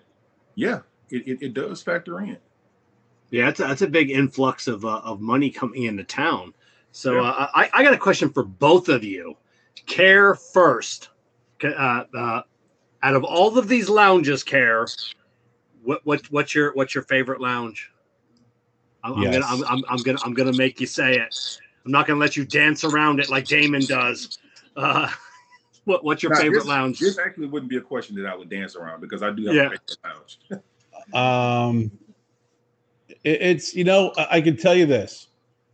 Here comes the dancing. No, I'm not. There's of the lounges I've been to, and there's a number of lounges that I looked at that I want to go to that I have not been to, but the lounges I've been to, I gotta say I do love the Vintage. I love the environment. I love the indoor-outdoor capabilities. I've been there when it was packed, and you would have never felt like it was packed. I love the humidor, the selection of alcohol. I just, Jan is a great guy, but I gotta say it's the Vintage. Well, I can say mine is Gold Leaf because that's the only one I've ever been to. Yes. But you were not asked. But it's also probably always going to be special because we got to hang out with Care there. We got to hang out with Chris Monaco, and then my son, who's stationed in Fort Bragg, came. Yeah, it was a good moment. So it was like a special moment. And like Damon was saying earlier, I mean, the staff was great. So it made that memory that much more enjoyable when you get together with friends. Yeah. And your son comes over, drives a couple hours, and you have this wonderful experience. Like, I couldn't imagine going back to Charlotte and not stopping in Gold Leaf and not to mention, it's in a cool area. There's Yeah. a lot happening over Yeah. there. You have So- you have built-in customers. I did live shows from both of those locations. Actually, I was there when Gold Leaf when they did their opening, and did a live show. And That's right. You sure did. I remember that. I was there. yeah, and I mean, running the cable from the router all the way in and hoping nobody trips over it. But yeah, Gold Leaf definitely is a great shop. Great memories, and like you said, when we were there, we all met and just had a blast. But Damon, I do love Side of the Vintage. Damon, what about what? I'm at a two-part question for you, Damon. Now that you say Okay. you'll answer it, your favorite lounge, and then the next question will be: someone's coming in from out of town. They've only got one day. They're going to dedicate one day, one event. So, what's your favorite lounge, or you want to, and then what's the event that they have to attend if they can only come for the one day? So my favorite lounge is the one that I'm always going to, and that I spend 80% of my cigar budget in, and that's Burners. Now, Okay. I love vintage, of course. I absolutely love the vintage, but I do spend 80% of my cigar budget in Burners. That is my favorite lounge. Okay. I don't think anybody around here would tell you that, because anytime I leave the house, I go to a lounge. 9 times out of 10, I'm probably in Burners. Okay. Now, I do support all the lounges around here, of course, but that's just where I go the most. But I'll say this also, is that I'm a geographical smoker. I don't like driving a country mile to go to a cigar lounge. I'll sit in my garage and smoke like I'm doing right now before I do that. Mm-hmm. Burners is only 20 minutes away from my house. Oh, okay. There you go. Since I got one of those little express key things that I can get on get an express lane, I can get there a hell of a lot quicker. Yeah. I don't have to sit in traffic. But the second question is, if you only had one day, I'd say come down on Saturday. I'd definitely come down on Saturday. Now you can get two general public events in, 2 different vibes. You'll have a great time. You meet a whole lot of good people. Now Ben Irwin had a question. Kara, maybe you know this. I don't know. Moon pies. Is that a thing with Mardi Gras? Moon pies? I haven't had a moon pie since I was 10 years old. Yeah, moon pies are. See, like when I was a kid living in Mobile and going to Mardi Gras every year, there's certain things you want to catch. You want to catch, big beads and stuff like this, the big special ones and stuff. You want to try to catch those. They're throwing in kind of stuffed animals or whatever like this. You want to catch those, not because you like stuffed animals, just because you want to catch it. And then moon pies.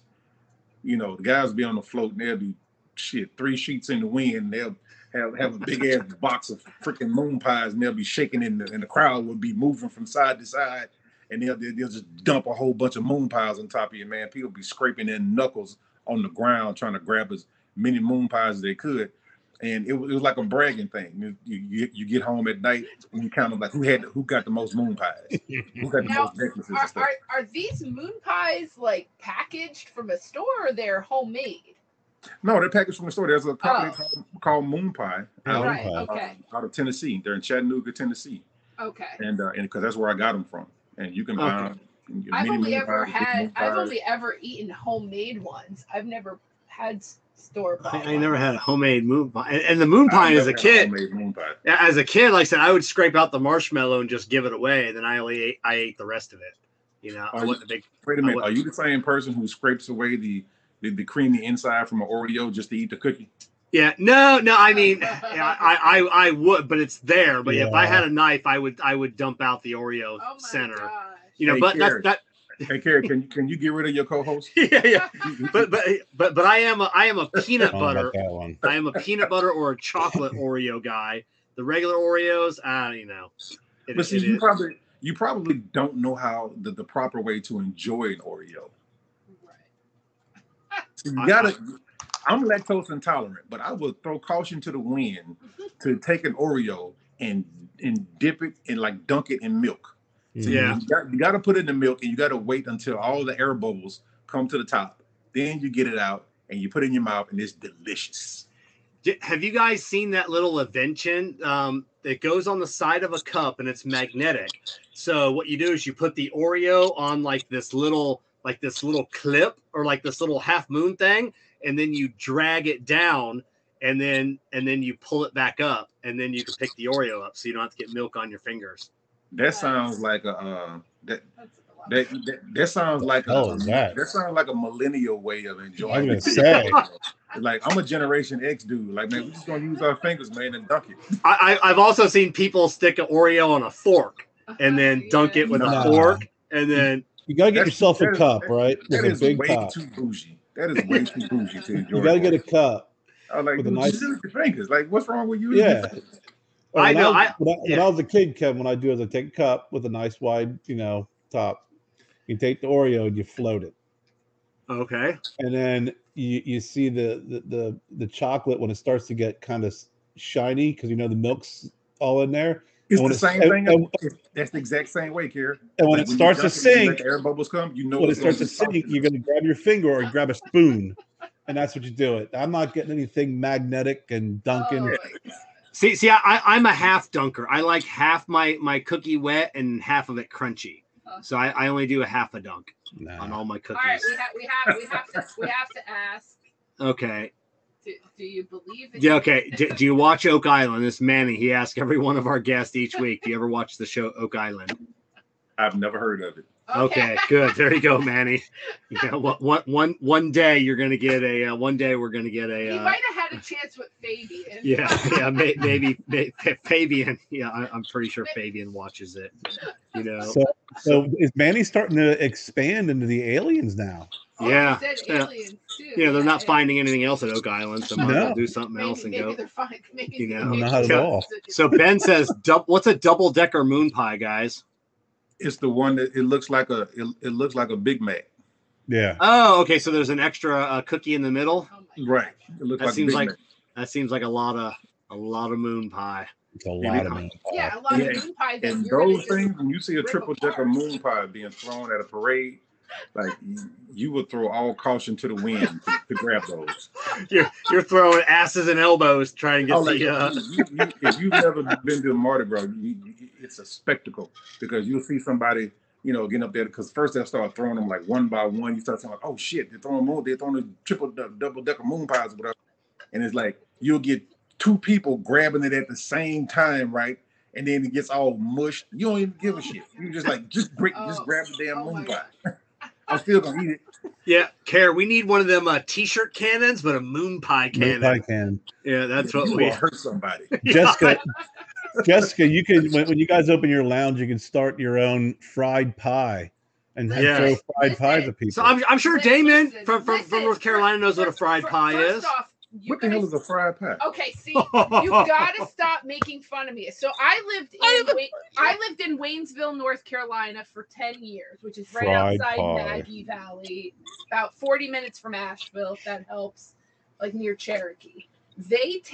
It's not like a McDonald's fried pie. I don't care what anyone says. Okay, so Damon has a visual. Damon, imagine a McDonald's pie. It's not that though. It is not. Okay. It's way better. It's fucking amazing. And Karen and Kevin make fun of me every time. And I took Kevin to North Carolina, and you had a fried pie, and it was fucking delicious. It was delicious. I was a little disappointed because I thought they fried a whole pie. What do you thought they were going to do? Take a piece of key lime pie and batter it and fry it? Yes, that's what I was expecting. You thought they would take the whole pie in the pan and. I got this little mini stromboli with fruit in it, and I'm like, what is this? Where's my whole fried pie? And it is the most delicious thing, because it's not always fried. Sometimes it's baked, and it's so good. But we found a place was it in Georgia, that farm that's apple? I can't remember the name of it. But we found a place, and Kevin, as much as he's talking shit, bought like 12 of them to bring back home. Yeah, they were good. I'm not saying they weren't good. I'm just saying I was kind of misled. So it's like a little Debbie, like cherry No, pie. they're or something? big. Yes, No, yes, like a little no, Debbie, but no. like but homemade, No, but they're Got it. big. They're like and like 3 Stromboli. times the size. So yeah. They're huge. And they're freaking fried. delicious. Sometimes baked. I don't know Like if you a go pie. if you go in the area near Asheville and Waynesville or Hendersonville, you will get a real fried pie. I'm about to take a trip up to Hendersonville. That's right up the road. Real fried pie. Get myself a fried pie, Jessica. But see, I'm not from North Carolina, so I don't, that. I wasn't from there Homemade either. I'm fried from pie is unique. Jersey, so I'm telling you, it's so delicious. So Damon, going last year being the first year of the Charlotte Cigar Week, coming into this year here, do you always keep the same lounges? You said you have like 3 years where you cycle through these events. Are you cycling through lounges as well, or they're always staples? Like everybody's like, if you don't have it at Gold Leaf, we're not coming. Well, so Taylor Smoke is a staple during Charlotte Cigar Week. The Vintage is a staple during Charlotte Cigar Week. I would probably say Gold Leaf is a staple during Charlotte Cigar Week. Smoking Barrel in Mount Holly is a staple, and so I mean, this with being year 2, you say it's a staple, but it's only like year 2, right? So, there are other lounges around here, but the thing is, it's not about the lounge as much as about can they accommodate the people. However, when you look at Burners cannot accommodate the type of crowd that I would bring for Charlotte Cigar Week. So Josh and I, we're doing an off-site event. So those are also some things that I'm looking into for like next year and subsequent years, is doing off-site events, but still partnering with the lounge. Oh, okay. That makes sense. Yeah. Is there anything you wanted to do this year that you weren't able to that maybe you're going to look into next year? No. Because great answer. See, here's the thing with some people who don't really know me or really know a lot about Charlotte Cigar Week don't understand. It takes about I spent about 9 months on Charlotte Cigar Week, from thinking, planning, executing, advertising, all of that stuff. It takes up an enormous amount of my time. It's like 9 months out of the year having a second full-time job, right? And there are, I take copious amounts of notes about things that I want to do, right? And I'm anal retentive about certain things, because like I'll look at this list 50 million different times. You know what I was saying about, don't measure once and cut twice. You want to measure twice and cut once. Right. I will measure about 10 to 15 times before I ever cut. And so I'll go back and I'll look at the list maybe a final time, like, okay, not going to do that. I'll put that off to next year, or maybe I just won't ever do that at all. Like, these are all the things that I'm definitely going to do. I'm going to focus all my energy on this. So this year, there's absolutely nothing that I want to do that I didn't do. Last year that was the case with Kiss, but I'm doing that this year. What about manufacturers? Are they lining up like, hey, we heard about this, last year, we got to be involved. You got to get us in. So I wouldn't say that they're lining up. That'd be a very cocky thing for me to say. They're not lining up, because, like I said, there are certain brands that I'm always going to partner with. Like Carolina Blue will always be a part of Charlotte Cigar Week. Period, point blank, not up for debate. That's my guy, Chris. He makes great cigars. He will always be a part of Charlotte Cigar Week. There are other brands that I would like to partner with. For the past, so this year and last year, Protocol, Juan has been a part of Charlotte Cigar Week. Amendola has been a part of Charlotte Cigar Week. HVC has been a part of Charlotte Cigar Week. Placentia has been a part of Charlotte Cigar Week. Would I like to get Fuente involved? Of course. Would I like to get Davidoff involved? Of course. But I'm not really pushing that envelope, so to speak. It's like, these are probably manufacturers that I'll probably think about doing next year or year after that, or maybe year 5 or something like that. But I do like to try to mix it up with manufacturers, because I'm a big boutique guy, right? And there are certain brands that I try to partner with. Like I'll tell you guys this. This is a part of my secret sauce. So I have 19. They're getting 19 cigars. So out of those 19, you take away the five in the dinner. You take away Aganorsa and Placencia, and you're left with about 12 cigars in their VIP pack. This is what I do. In the case of let's say Protocol, right? One wants to be a vendor. Great. So I say one like, okay, I need something from you. I need you to give me a cigar to give to my VIPs if I'm going to make you a vendor, right? Carolina Blue does the same thing. Carolina Blue has an event.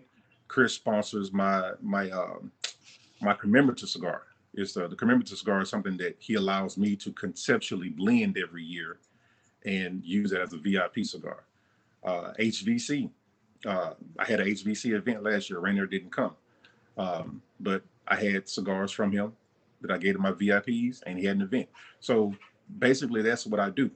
If you're going to be a vendor, give me something to give my VIPs. If I can't get you on the schedule to be a vendor this year, what I do is I put you off to next year, and I won't ask you for anything, right? So that's kind of like what happened with Placencia. So last year, Placencia was a sponsor, but they didn't have an event because by the time they became a sponsor, all my vendor spaces were full. So this year, they're a vendor, right? And I'm buying cigars from them.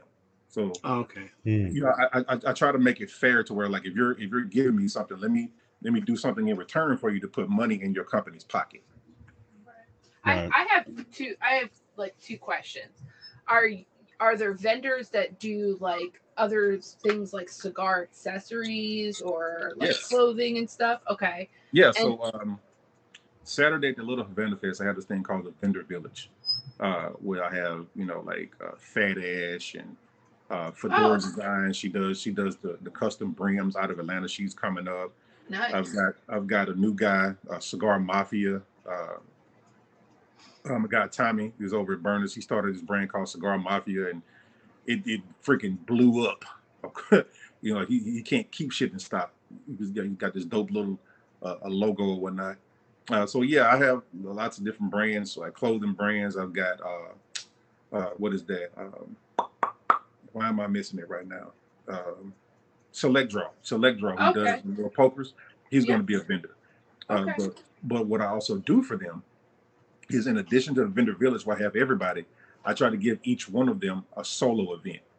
So in addition to, you know, every event partnering with one particular cigar brand, I also have one particular vendor, a non-cigar related vendor, where they can, you know, have a captive audience. Right. And then my second question was, do you try to bring in just local brands that aren't like big named, or just is it sort of someone who's already been a little bit of established? Well, no, there's really no rhyme or reason to it. It's really just after I make the announcement about vendors or whatnot, you know, whoever the first ones to come and fill up the spaces, that's it. Okay. Cool. Now at these events for people that, you know, like the Protocol event, the Drew Estate event, Aganorsa, you know, at these lounges, I know, like I said, people, you know, obviously they're lounges, so they can buy everything. Will there be like special? So like Protocol, will they have like a table set up where you can get deals on Protocol, Aganorsa, Drew Estate? Yep. Okay. Yeah. So every last one of them, they treat it like a cigar event that they would, you know, proposition a lounge to come do. It'd be the same thing. They will run deals. Like I think Protocol is going to be doing some 3-in-1s. Oh, okay. And see, and what I do is I talk to each one of them, try to find out what it is they're going to do, because the thing that I'm trying to impress upon them is this: I have VIPs coming, general public people coming, and you know these people are going to be coming to all these events. Don't do something so extravagant, like, you know, we're only doing 5-in-1s or something like that. Like, okay, if you have it, fine, but let your focus be on these 3-packs, because what we found out is that 3-packs move. Mm-hmm. You know what I mean? You know, and just make them a nice price, because again, people are going to be spending money at the lounges or whatnot. You want to make sure that, you know, of course they're going to get the piece of the pie, but you don't you don't want to just make it so like I said outlandish to where like okay they're not going to be able to go buy some other vendors cigar brand or whatnot because they spend Right. so much money on yours. Oh, yeah, Carrot, you've been That to makes sense. events. Same as us. Like I said, it's sometimes it's tough when you go to an event and then it's like, hey, you got to buy a box or you got to Yeah. buy 15 cigars and you get these 3 for free. You know, Nah. that's always tough. I like the 3-packs. Carrot, you have your website. I'm sure I see you sell a lot of 2-packs, 3-packs, 5-packs. Yep. So Yeah, especially if you have a core line like my core line, I do the core 4. It's a 4-pack. It makes it real simple, affordable. And like you said, when you do these events, if there's a caveat to it where if you buy these, you get this, it's just real easy. They're not going to break the bank. They can move on to the next brand and have a really nice uh, experience and a big bag of cigars that didn't break the bank. yeah, Like, I remember like last year at the I had this event called Amiamo Fumati, which basically is Italian for "We Love to Smoke," and that was with Jeff Amendola. Well, I was standing in the front of the vintage, right there by the cigar by the humidor. Anybody that came and tried to go to the humidor, I said, "Hey, go see Jeff for your cigars," because he had a table over there by the bar where he was hand rolling cigars and he was selling cigars. This one, as a matter of fact, was a hit. The Sumatra Cannoli. Oh man, people Mm. absolutely love that oh cigar. yeah, Yeah, so he's Jeff. I think Jeff damn near was sold out of the cigars. I think he probably sold like 225 cigars at night. oh Yeah. wow, Yeah, when he does his rolling events and you can get a hand rolled cigar, that's even that nice little cherry on top after you purchase 3 or 4 and get a hand rolled. And, you guys, well, we were talking earlier about Favilli and Mambacho. That's actually one of my sponsors of Favilli. So shout out to Jared and Grifiano because I've been talking to him for over a year, trying to get him to be a part of Charlotte Cigar Week because I'd always been a fan of Mambacho cigars. So he sponsored the Ladrillos cigars, the little box press cigar. If you yeah. guys have never had it, I would encourage you to go to his website and buy a box of Ladrillos. It comes in a 6-count box. They're really good. Yeah, Nice. I haven't had that one yet. I've seen it. So, and Jared will be at the event. He's No, flying in for that, No, he won't be here for that because he doesn't have an event. He's just a sponsor this year. or just a sponsor. Okay, so I Yeah. wasn't sure if he was coming out there because I haven't met him yet. So, it seems like a See, that's part of the thing. Is like I'm trying anybody who was a sponsor this year and they didn't have an event. Those are the people I'm focusing on having an event next year. all Right. right. So for Billy is on the docket. Have you guys ever heard of Julian Suede Cigars, Dominican Republic? That name doesn't sound familiar. No. Care? He makes some cigars. You got one called the Magic School Bus. He's got quite a few cigars. He has some really good cigars at Dominican Republic. He has some very unique blends, and so he's a sponsor this year. So he's somebody who's he's on the docket next year to be an event vendor. So it sounds like you even after 6 days you don't have enough time, and all these vendors. What about adding a second event during the year? No, absolutely not. Absolutely not. This is a massive undertaking of time and resources and just energy for me to do Charlotte Cigar Week because I try my best to, as I said before, do a whole lot of measuring before I ever cut. There's going to be some things that I'm probably going to miss. Of course, I'm human, but I try my best to, have copious notes and things on a schedule. Like for instance, on Thursday at the Vintage, that's going to be a packed event so far as what's going on. There's something going on every hour on the hour, right? So logistically, I need people to follow my instructions, right? Whether the guests, but especially the vendors, like from 12 to 1, that's cocktail hour, right? The Vintage is doing a cocktail with Flor de Cana rum. From at 1 o'clock, we've got Placencia. So Wayne Clark is going to be doing the Placencia event from 1 to 2. Then from 2 to 3, you've got Flor de Cana doing their master class. from 3 to 4, I have a local wealth management company that's coming in to do a presentation, but they're also sponsoring a VIP happy hour where he's going to spend like $500 at the bar on nothing but Florida cognac cocktails that the vintage is creating. And, you know, then from 4 to 5, got something else going on where we're doing, for all my coffee lovers, I'll be out there showing you how to make a cafe cubano. So it's lots of different things that happen, and they have to happen, you know, on time. Because one thing I hate about going to anybody's event, I hate for things to be late. I hate for things to look haphazard.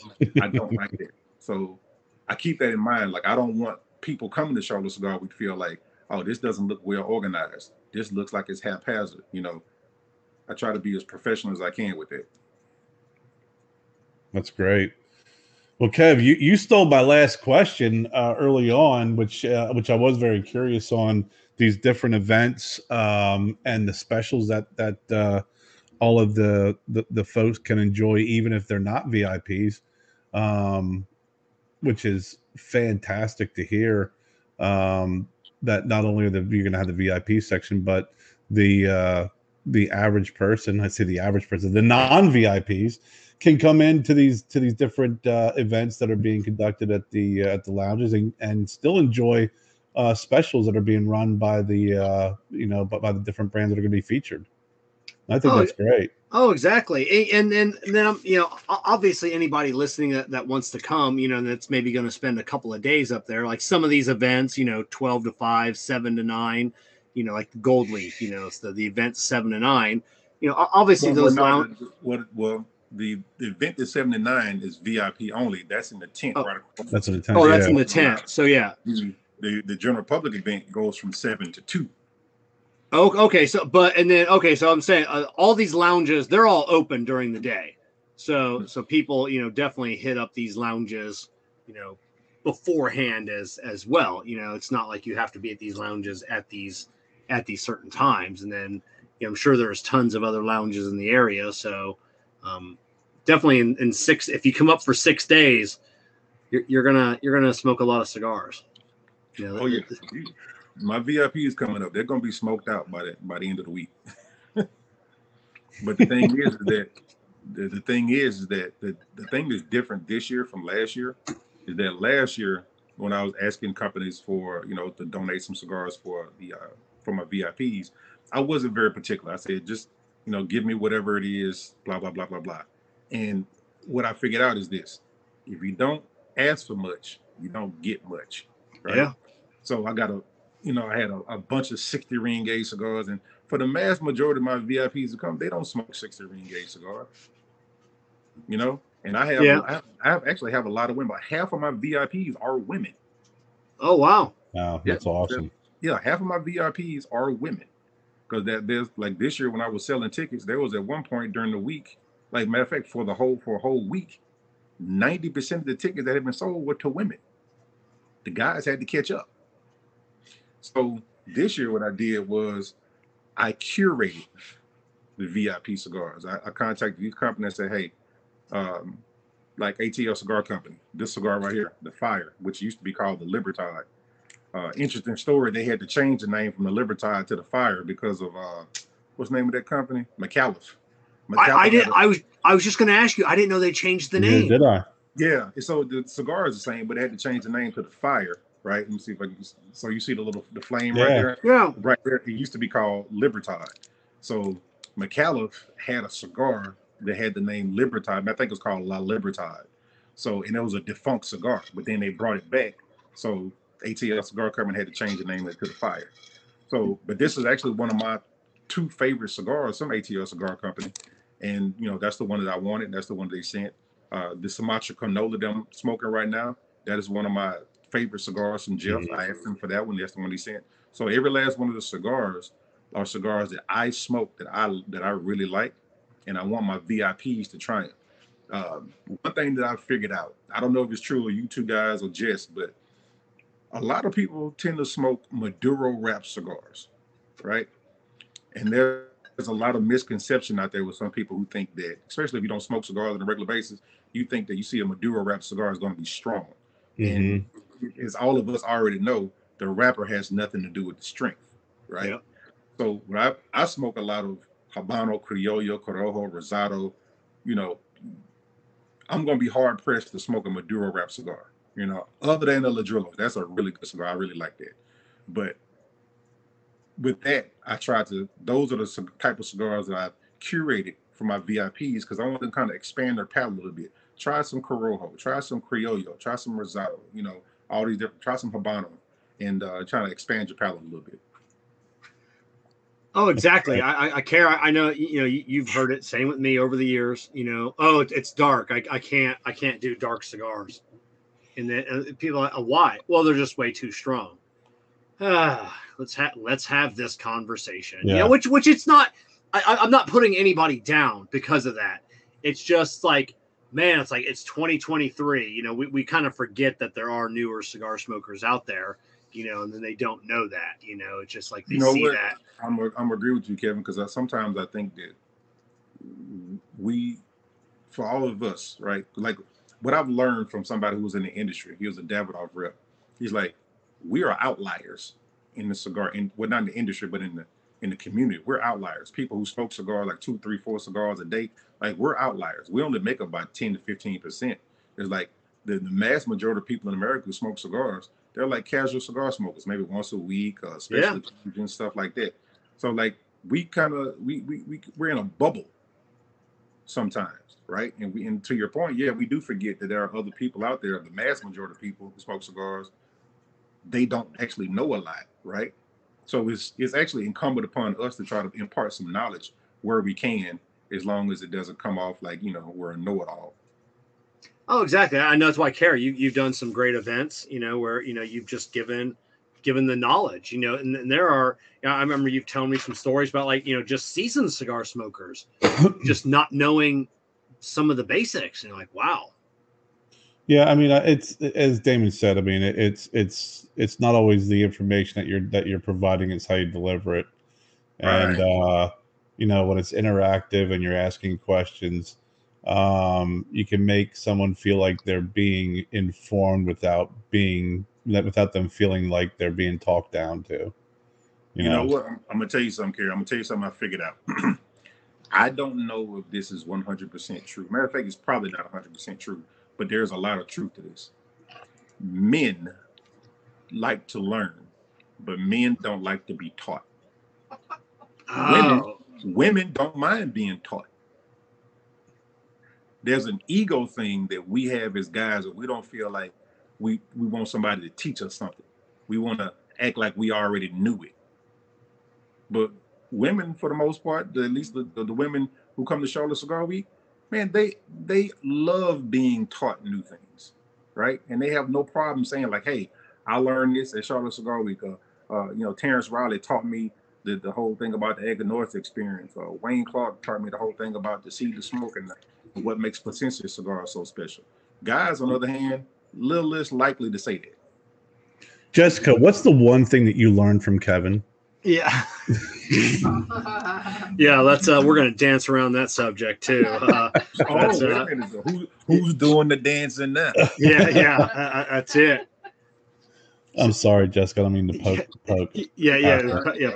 Poke the bear, you know.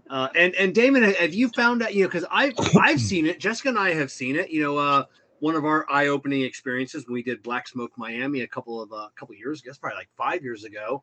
But women cigar smokers seem to branch out. They seem to smoke a lot more than guys do. They do. I know lots of women who they just to your point, they branch out. They'll smoke a lot of different people's stuff, right? But I will say this: there's a certain group of those women I'm talking about. They've probably been smoking cigars 5 years or less. So I remember, like, I've been smoking cigars this year 16 years. I remember in my first 5 years, I was doing basically the same thing. I was going around the humidor. I was trying a whole lot of different stuff. Like when I first started smoking cigars, I was smoking Alec Bradley, Rocky Patel. I was smoking the Padron 2000 series, you know, just lots of different things, right? Some Fuente. And then I settled into boutique. And then I found my palate. I found what I like. So every cigar that I smoke now, I don't really branch out that much. I keep a certain rotation of cigars, maybe 7 to 10 cigars that I smoke all the time. Will I smoke something new? Of course. But when I want to smoke something that I know I'm gonna like.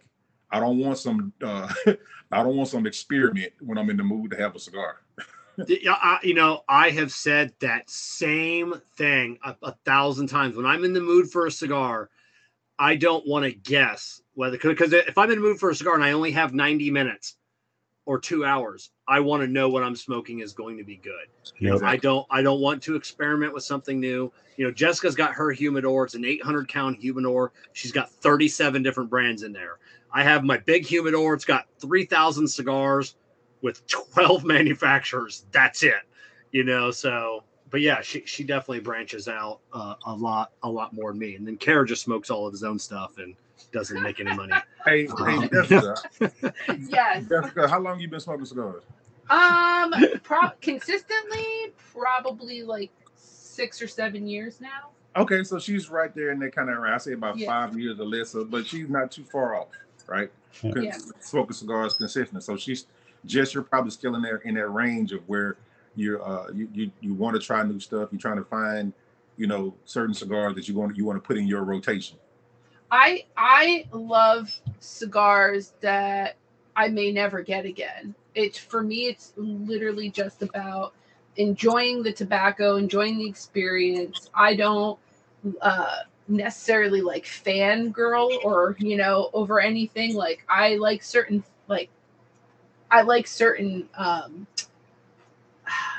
I guess I like certain brands, but I definitely tend to, anytime we go anywhere, I always want like a house blend. I always want to see like what they're doing or try something that I've never tried before ever. Like I don't care if it's a name brand, so like, company that made it. Like I want to try new things all the time. And Kevin is a creature of habit and he's boring. It, like to me it's boring. Like you gotta try different things. He's like afraid, I think, to maybe not like it or whatever, but if you don't try it, you don't know. But see, I understand Kevin's point though. I mean, I understand exactly where it's coming from. When you sit down and you only have a certain amount of time to smoke a cigar, you want to go to a cigar that you know is going to be good. Because one of the most frustrating things as a cigar smoker is, to Kevin's point, if you only have an hour, maybe 2 hours to smoke a couple of cigars, and then you pick up a cigar that you never had before, and you're like, shit. You get in that first third, get half, and then you kind of muscle your way through the first half, and you're like, I hate this damn cigar. Yeah. That's it. It depends on the moment, though, too. It depends on the moment, too, right? Like, I'm like Jess. I like to smoke a lot of different cigars and try them. But, like, if I start my day and I know it's going to be a busy day, I want to start my day off right.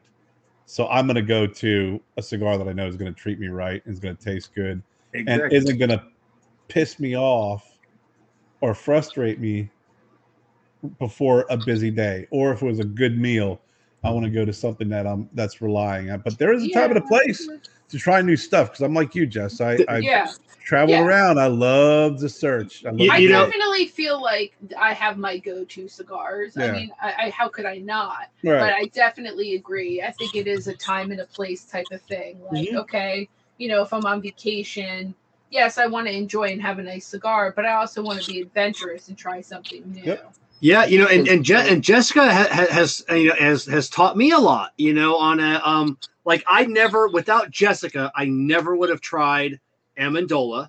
I never would have tried ATL. Eventually I would have. Who makes the War Witch? That's a great company. Oh, that's Black Star Line. Yeah, Black Star. I never would have tried Black Star Line. Oh, I'm all about their. Yeah, Black Star Line and ATL. Two. I mean, I say it's overstatement, but I owe her my life for introducing me to those two fantastic, among the other 100 other boutiques that she says she forces me to smoke sometimes. She hands me like, smoke this, and I'm like, oh my god, this is amazing. Like Stolen Throne cigars, like hands down some of my favorite cigars. Yeah. I've never had that brand before. Oh, you got to get on it. So oh my god, so good. But yeah, I'm gonna tell y'all what's in my rotation, right? So the Amendola Sumatra Cannoli, just so you kind of have an understanding like what I smoke. The Amendola Sumatra Cannoli, the ATL Fire, the Carolina Blue Box Press Nicaraguan Habano, anything by Aladino. Yeah. The only Fuente that I really smoke on any consistent basis is the Casa Cuba in a Corona or a Robusto. Nothing bigger than a Robusto. I would, let me see, Eroa. I'll probably say the 20-year natural. And he's got a couple other ones that I smoke. I just can't remember the names of them. But I mean, you really can't go wrong with Eroa tobacco, whether it's Aladino or Christian. Yeah, without a doubt. What else? Oh, Aganorsa, the Aganorsa Corojo. The warped 1988 and the Flor de Valle and the Sky Flower, Flor de Valle and the damn Cloud Hopper. I love warped cigars. Absolutely love them. I just smoked one yesterday. Yeah, you smoked the Hacienda or something, whatever that one was yesterday. Great cigar. Care, what has been in your lineup lately outside of Stogie Road cigars? Southern Draw. Been enjoying some Southern Draw, and I've been just that Rose of Sharon is a good ass cigar. Yeah. I've been we got a box of the Room 101, the Farce, the Robustos. I can't get it. It's such a freaking great cigar. I mean, smoking the shit out of it. I smoked last night for the first time the Room 101 13th anniversary that Matt gave me a couple weeks ago. And, people always joke and they say, the cigar is a finger burner. That burnt the shit out of my fingers at one point. That 13th anniversary is the single best cigar Room 101 has ever produced. Yeah. Really? Period. That cigar blew me away. Yeah. I love Matt Booth. But wait. Put a pin in it. So hold on for a second. Yeah. So, all right. I don't want to turn this into a hot topic. So, when I lived in Nashville, Tennessee, it was years ago, and I got turned on to Room 101. Somebody in the lounge, matter of fact, it was Bill Me Cigar and Gifts, where I always buy my cigars at. Shout out to them because they have Bill Me Cigar and Gifts has probably the best humidor in all of Nashville, Tennessee. But they got turned on to Room 101. This was back, well, of course, when Matt was with Davidoff, right? Okay. Yep. I fell in love with his cigars because they taste different than any other cigar I'd ever had, and it was different, good.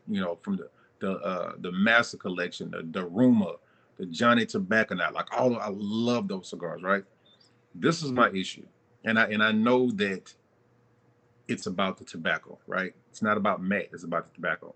When he left, when he came back, of course, he's not using the same tobacco. He's using other people's tobacco, different manufacturers. I'm not a fan of Room 101 anymore because now they don't taste as special as they did before. Matt's a really good friend of mine. I'm going to agree. 99% of all the Room 101 in my humidors, and I probably have maybe 300 Room 101 cigars. They're all vintage Room 101. Nothing I have is anything less than 5 years old. So I have a box of the original Darumas, the originals. They are it's mind bending. Fantastic. And then his new stuff, I've admitted to him, it's hit and miss. Some of them I like, some of them I don't like. Yeah, it is what it is. I love his. Viaje is hit or miss with me. Viaje, I honestly, Andrew or Andre Farka, he seems like a really cool guy. I almost don't smoke the cigars anymore just because I don't know what I'm gonna get. I don't know if I'm gonna get that good one, if I'm gonna get the bad one. So I kind of shy away from. Any of the new stuff like the Viaje that I know that I love. That's what I smoke. So I really don't delve into the new ones. What about you, Care? I know you've smoked a few Viajes. It's been a hit or miss. I've had some great cigars by them, and I've had some that were just okay. Well, no, I've actually had some where it was just pure ammonia, and it was not aged. It just was not curated with the tobacco. To the point where it made me sick. But again, it sucks when that happens, especially when you're no, I wouldn't call them a smaller brand, but you know, um, that's why Fuente always said you can't rush the hands of time when it comes to cigars. So it's always So you brought up Fuente. I want to ask all of y'all, just include. I want to ask y'all a question, right? I mean, I'm expecting different answers. Which would you rather have? A master chef with okay ingredients, or an okay chef with top-notch ingredients? An okay chef with top-notch ingredients. Yeah. I'd rather have a master chef with okay ingredients. What about you, Kevin? I would rather have well, that one's a tough because I know. At least with a master chef with okay ingredients, you're going to get a top-notch cigar. You're going to get a cigar that's going to burn, draw, and the construction is going to be flawless. So yeah. But what about the taste? Because see, here's the thing, right? I know. So you can gather why I'm asking this question, because master blender with okay tobacco, and versus an okay, a decent master blender with top notch tobacco, right? So to your point, yeah, with a master blender you're going to get flawless construction, draw, all of that kind of stuff, right? But what about the flavor? I think that, in my opinion, I think that the master blender with okay tobacco is going to be able to create a blend that's going to taste well. If you have someone who's an okay blender with great tobacco, sometimes they may not know what they have. Yeah, and I look at the overall experience of my 90 minutes to 2 hours. A master blender that's a master in his craft is going to give me 90 minutes of a perfect cigar. If the taste isn't that fantastic, at least I'm going to have 90 minutes of enjoyment in that cigar. No touch-ups, no burn issues, no draw issues, no tunneling. So I will sacrifice flavor at times for But I'm not even taking the construction into consideration. I'm just talking about the blending itself. Yeah. And that's just I think if you have a master blender and they have okay tobacco, I think they're going to be able to whip something up that's going to be creative and tasty. And if you have an okay blender with great tobacco, they may not really, like I said, understand what they have, or may not make the best of that ingredients. Well, that's it. And then I always encourage people to look up to see what that blender makes for other people. I'm not a fan of Fuente cigars. They're too nothing against the cigars. They always have that floral note that to me is a little off-putting. It is what it is. I've never had one, but I like floral. I'm not so. But for me, the best Fuente cigar ever produced is the J.C. Newman Black Diamond Crown. If you gave me that cigar, I would regift it. Really? Yes, I would regift it. I've had it twice. I don't see anything special about that cigar beyond the price and the band. Wow. So that goes to show just everybody has a different. There's no right or wrong answer here, because it's all subjective, right? Yep. See, me, okay, what led to this question was a question that I asked one of my lounge buddies a couple of years ago. I said, would you rather have a cigar that burned perfectly and construction was great, but the flavor was or a cigar that tasted wonderful, but you had to touch it up here and there? He said, I would just rather have a cigar that burned right and would just taste it okay. It's like me, the number one reason I smoke cigars for is flavor, right? It goes flavor, feeling, then fellowship. If the cigar don't taste good to me, I could give a damn about how well it was constructed, how well it burned, because I want it to taste good, right? And I'll give you an example. The Aroa, I mentioned it as a matter of fact, the Aroa 20th Natural, the Colorado, right? Yeah. That's a rectangular box press cigar. Yeah. Every single, and I probably have purchased 15 to 20 of those cigars. Every single time I buy that cigar, it never burns right. It always kind of the canoes on one side, and I have to touch it up, or I have to dip my finger in something that I'm drinking and put it right there at the deep burn spot so it'll slow down, the other shit to catch up. But it tastes so damn good that I will sacrifice that because it tastes good. See, I've never had a 20 from Aroa that has burned right. And after like, I don't know, maybe 5 or 6, I gave up on it. It's like, it's a fantastic cigar. I don't want to be fucking around with the cigar. Yeah, but you understand what I'm talking about. So Yeah, it's not I just don't. me. Yeah, I don't Mhm. smoke it anymore. Just because I don't want to mess with it.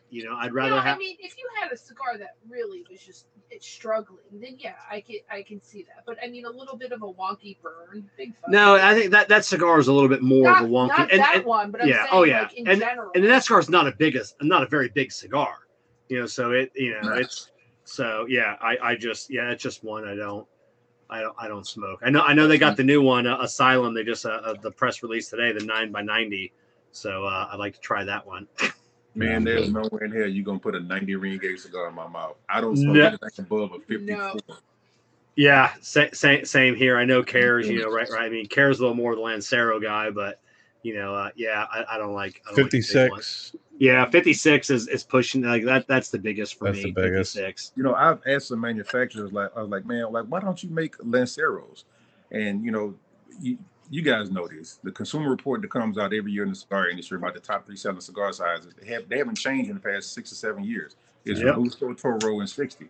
And Yep. so it's like that's why we make cigars based on what sells. It's like Yep. Lanceros taste really good, but people don't buy them, just like they don't Nope. buy Coronas. Like me, give me a Lancero, a Corona, a Lonsdale, a Rothschild. Give me any of those cigars. I'm gonna smoke. Mm-hmm. Agreed. Well, Damon, it's been over 2 hours. God almighty. Wow. It seems like 10 minutes. I know you say that. I look up at the clock. I'm like, oh my god, it's been 2 hours 12 minutes. Man, we want to be Thank you fair, guys for having me on. I did want to make not a retraction, but more of an addendum. In my rotation, I forgot the HVC Cero Natural. That is an absolutely wonderful cigar. It's just that you can't really find. Their HVC is not very prevalent right here in the show. Yeah. So Mhm. I can't really find it as much. But when I find it, I smoke it because I love it. And also the HVC Series A. That if you haven't had that, that was Corona. That was the very first HV I ever had was the Series A, and that was like 6 months ago. Like was my first. That was a great cigar. Wow. Kevin, I want to give a shout out to all of my not necessarily by name because it's too many, but I want to shout out to all of my vendors and all of my sponsors who are participating in Charlotte Cigar Week. I'm the creator and curator, but Charlotte Cigar Week would be nothing without my vendors and my sponsors, and of course the wonderful team of ambassadors that I have. So shout out to all of my ambassadors. I've got, you guys probably know some of my ambassadors too. I got 2 in Arizona, Kiyaki and Maddie. Maddie is actually in the cigar industry. She's a boutique rep. She's a boutique cigar rep now. Right in the Charlotte area, we've got myself, we got Tony, we got Jessica, we got Heather. In the DMV area, we've got Kai, and then you got Sergio, who does our Cigars podcast. He's up in the Virginia area. Then in North Carolina and South Carolina, we've got 7 and CC. In Atlanta, I've got Rob, and in Nashville, I got my homegirl Jamekia. So I have a great team of people around me who helped me to put on Charlotte Cigar Week. So, and you've got which I saw on your website, Anya. Oh, did I forget Anya? Yeah, Anya. She's down. Anya. She's down in our area. How the hell did I forget Anya? That's my homegirl. Yeah, Anya. Because matter of fact, yeah. So I was going by where they lived, and she just moved to McCaysville, Georgia. So yeah, Anya. Yeah, I just I've been friends with Anya for maybe less than a year. Right when she got her eye patch, and then I thought that was like the coolest thing. I'm like, oh my gosh, she's got an eye patch. That's awesome. And then I didn't know she had like an issue, like an eye injury. And then she stopped wearing it, and I wanted to reach out and like, I would go back to the eye patch. Like that's just like that's a thing, like that's how I'm just saying. Yeah, I call her. She's a meme. She's my personal meme midget. Yeah. Oh my god, that's great. Kevin, did you have any more questions for this evening? No, I think that's it. Definitely, Damon, thank you for coming on. Everybody, in the video description down below, or if you're listening to this on the podcast, in the podcast description, charlottecigarweek.com. You can definitely look up. Like I said, like we talked about during the show. If you want to know about immediate things that are going on, just follow Charlotte Cigar Week on Instagram, because anything's going on, I post it there first, and then I put it over on the website. Yeah, that link for the Instagram link is in the video description below. So if you don't remember any of these links, they're all in the video description. So you don't have to remember them. Just click on them. It'll take you right there. It's real simple. Charlotte Cigar Week. That's it. That's it. Well, Damon, it's good seeing you again, and thanks for joining us. The 25th, Tuesday. Yep. To the Tuesday, end, and then 25th to Sunday, April 30th. And then Kevin and I are going to get together on our schedules and see when we can all connect. Yeah, because Kevin, I want you to because you're a raffle sponsor, so I want you to be at the event because I want you to do the raffle. Right on. I'll be bringing some cigars. We've got one I'm smoking tonight. My second cigar is a Trash Panda cigar exclusive. It's not even for sale yet. I'm still going through. We're letting them rest, but I'll be Who made some. That'll be a Sinistro. Oh, Sinistro. Okay. Sinistro's out of California, right? Yeah, out of California, rolling at La Aurora down in the DR. Okay. Cool. So yeah. So we'll be giving some of those away, as well as some of our paraphernalia. Man, I'm gonna tell you right now. This where is it? I got it right here in my little case. This sucker right here, one of the best damn accessories that Brilliant. I keep it. I absolutely love it. Oh, thank you very much. How many did you press? Oh yeah, I just put together. Yeah, a lot of people don't know. Like every single one of those is touched by Jessica and I. I just assembled a couple thousand of them yesterday. Jessica will be packaging them up this week. So yeah, those are all we're very, very proud of those. Well, you do great work, man. It's one that's a tool that every single cigar lounge and shop should have in their arsenal. Mm-hmm. Because I agree. I get tired of going to cigar lounge and say, "Hey, can you bleed my lighter?" And they'll take a small what you call it, a precision flathead screwdriver, and they're sticking out like, man, you need a bleeder from Cigar Prop. Yeah. Oh yeah, yeah. So we definitely appreciate the kind words, man. You should put together like a little sales booklet that just has that merchandise in it, and just start sending them out to cigar shops and tell them to order in bulk or something. Our problem is we can't keep up with supply as it is. Like the demand is outpacing the supply, and it's like anything else. Like Caranos being a boutique cigar maker, we can't afford to buy 20,000, 30,000 of anything, so we buy smaller inventories. We just don't have enough hands, and then they're just gone because I refuse to outsource them. So everything is made here in Florida. From the manufacturing to the anodizing to the assembly. So maybe one day I'll get a team together and be able to make enough of them. But yeah, one day. I support that. It is, like I said, it's one of the best cigar accessories that I have. And I lost it, or I thought I lost it for a minute, and I was pissed. Yeah, I misplaced mine too, and I was a little mad. And I was like, I can't go back to using a pen. Yeah, a pen or But I'll tell you right now, this isn't one of my sponsors this year, but this is a company who sponsored me before, right here. Yeah, I've heard of them. Yeah, so the name of the company is called Perfect Cigar Solutions. Perfect without you. And so he's got the perfect pack that you can put all your cigar accessories in. But the thing that really kind of put him on the map was this cigar draw poker that I've got right here. Truth be told, I do not have to use a cigar draw poker often. But yeah, same here. When I do need one, this is the absolute best on the market. Like a lot of those, see the thing with looks like a wand.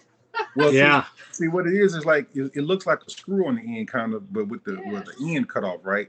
So, like a lot of those, like nubbers or draw pokers or whatever, there's it basically looks like this all the way down, right? Yeah. You stick it in the barrel of the cigar, right, to kind of loosen it up, but that really fucks up the cigar because it pushes the tobacco out. Then it can crack the wrapper, and then when you start lighting it, it starts burning concave instead of convex. Yeah. But with this, what you do is you put it in the head of the cigar, you twist it, and you pull out just a little bit of tobacco, and that loosens up the draw perfectly. Huh. This is Perfect. yeah, perfect. No pun intended. No pun intended. So, right on. So, Damon, thank you for coming on, spending a couple hours of your Monday night with us. I appreciate it, man. Thanks for having me on, and I hope to see you guys at Charlotte Cigar Week sometime. Yes, sir. You definitely will, man. You have a good night. All right, Damon, take care. Bye. So great show tonight, but next week we welcome Casey from Crux Cigars to the show. So please make sure you are following Cigar Prop, producer Jessica, and Cara Viajante of Stogie Road Cigars on all the social media. As Kevin always says, links are below in the show notes. Also in the show notes are the social media links for our guest tonight, as well as all of our partners that make this show happen each and every week. So once again, I want to thank you, JC Newman Cigars, Cigar Medics, Amendola Cigars, We Are the Muscle, Jake Wyatt Cigars, Illusion Cigars, Deep in Flavor, Deep in Your Mind, K by Karen Burger Cigars, Corona Cigars, and of course, Drew Estate and Experience Acid. Kevin, take us away. So Aganorsa has the flex. So when we say, we are the muscle, we can't do this because that's an Aganorsa thing. I'm not allowed to do that anymore. It's called the Aganorsa flex. What do you mean? You can't do that anymore. We can't. It's Aganorsa. No. So we are. No. You could do twin. We are the muscle. No. I don't know. We are the muscle. I didn't get a cease and desist. Yeah, exactly. I will go on record saying that's you it. Do Quentin, the hell you want. Go Buckeyes, Quentin. So yes. What do we got tonight? I'm gonna kick it back to what I said a little bit ago. Like I said, I know I am a creature of habit.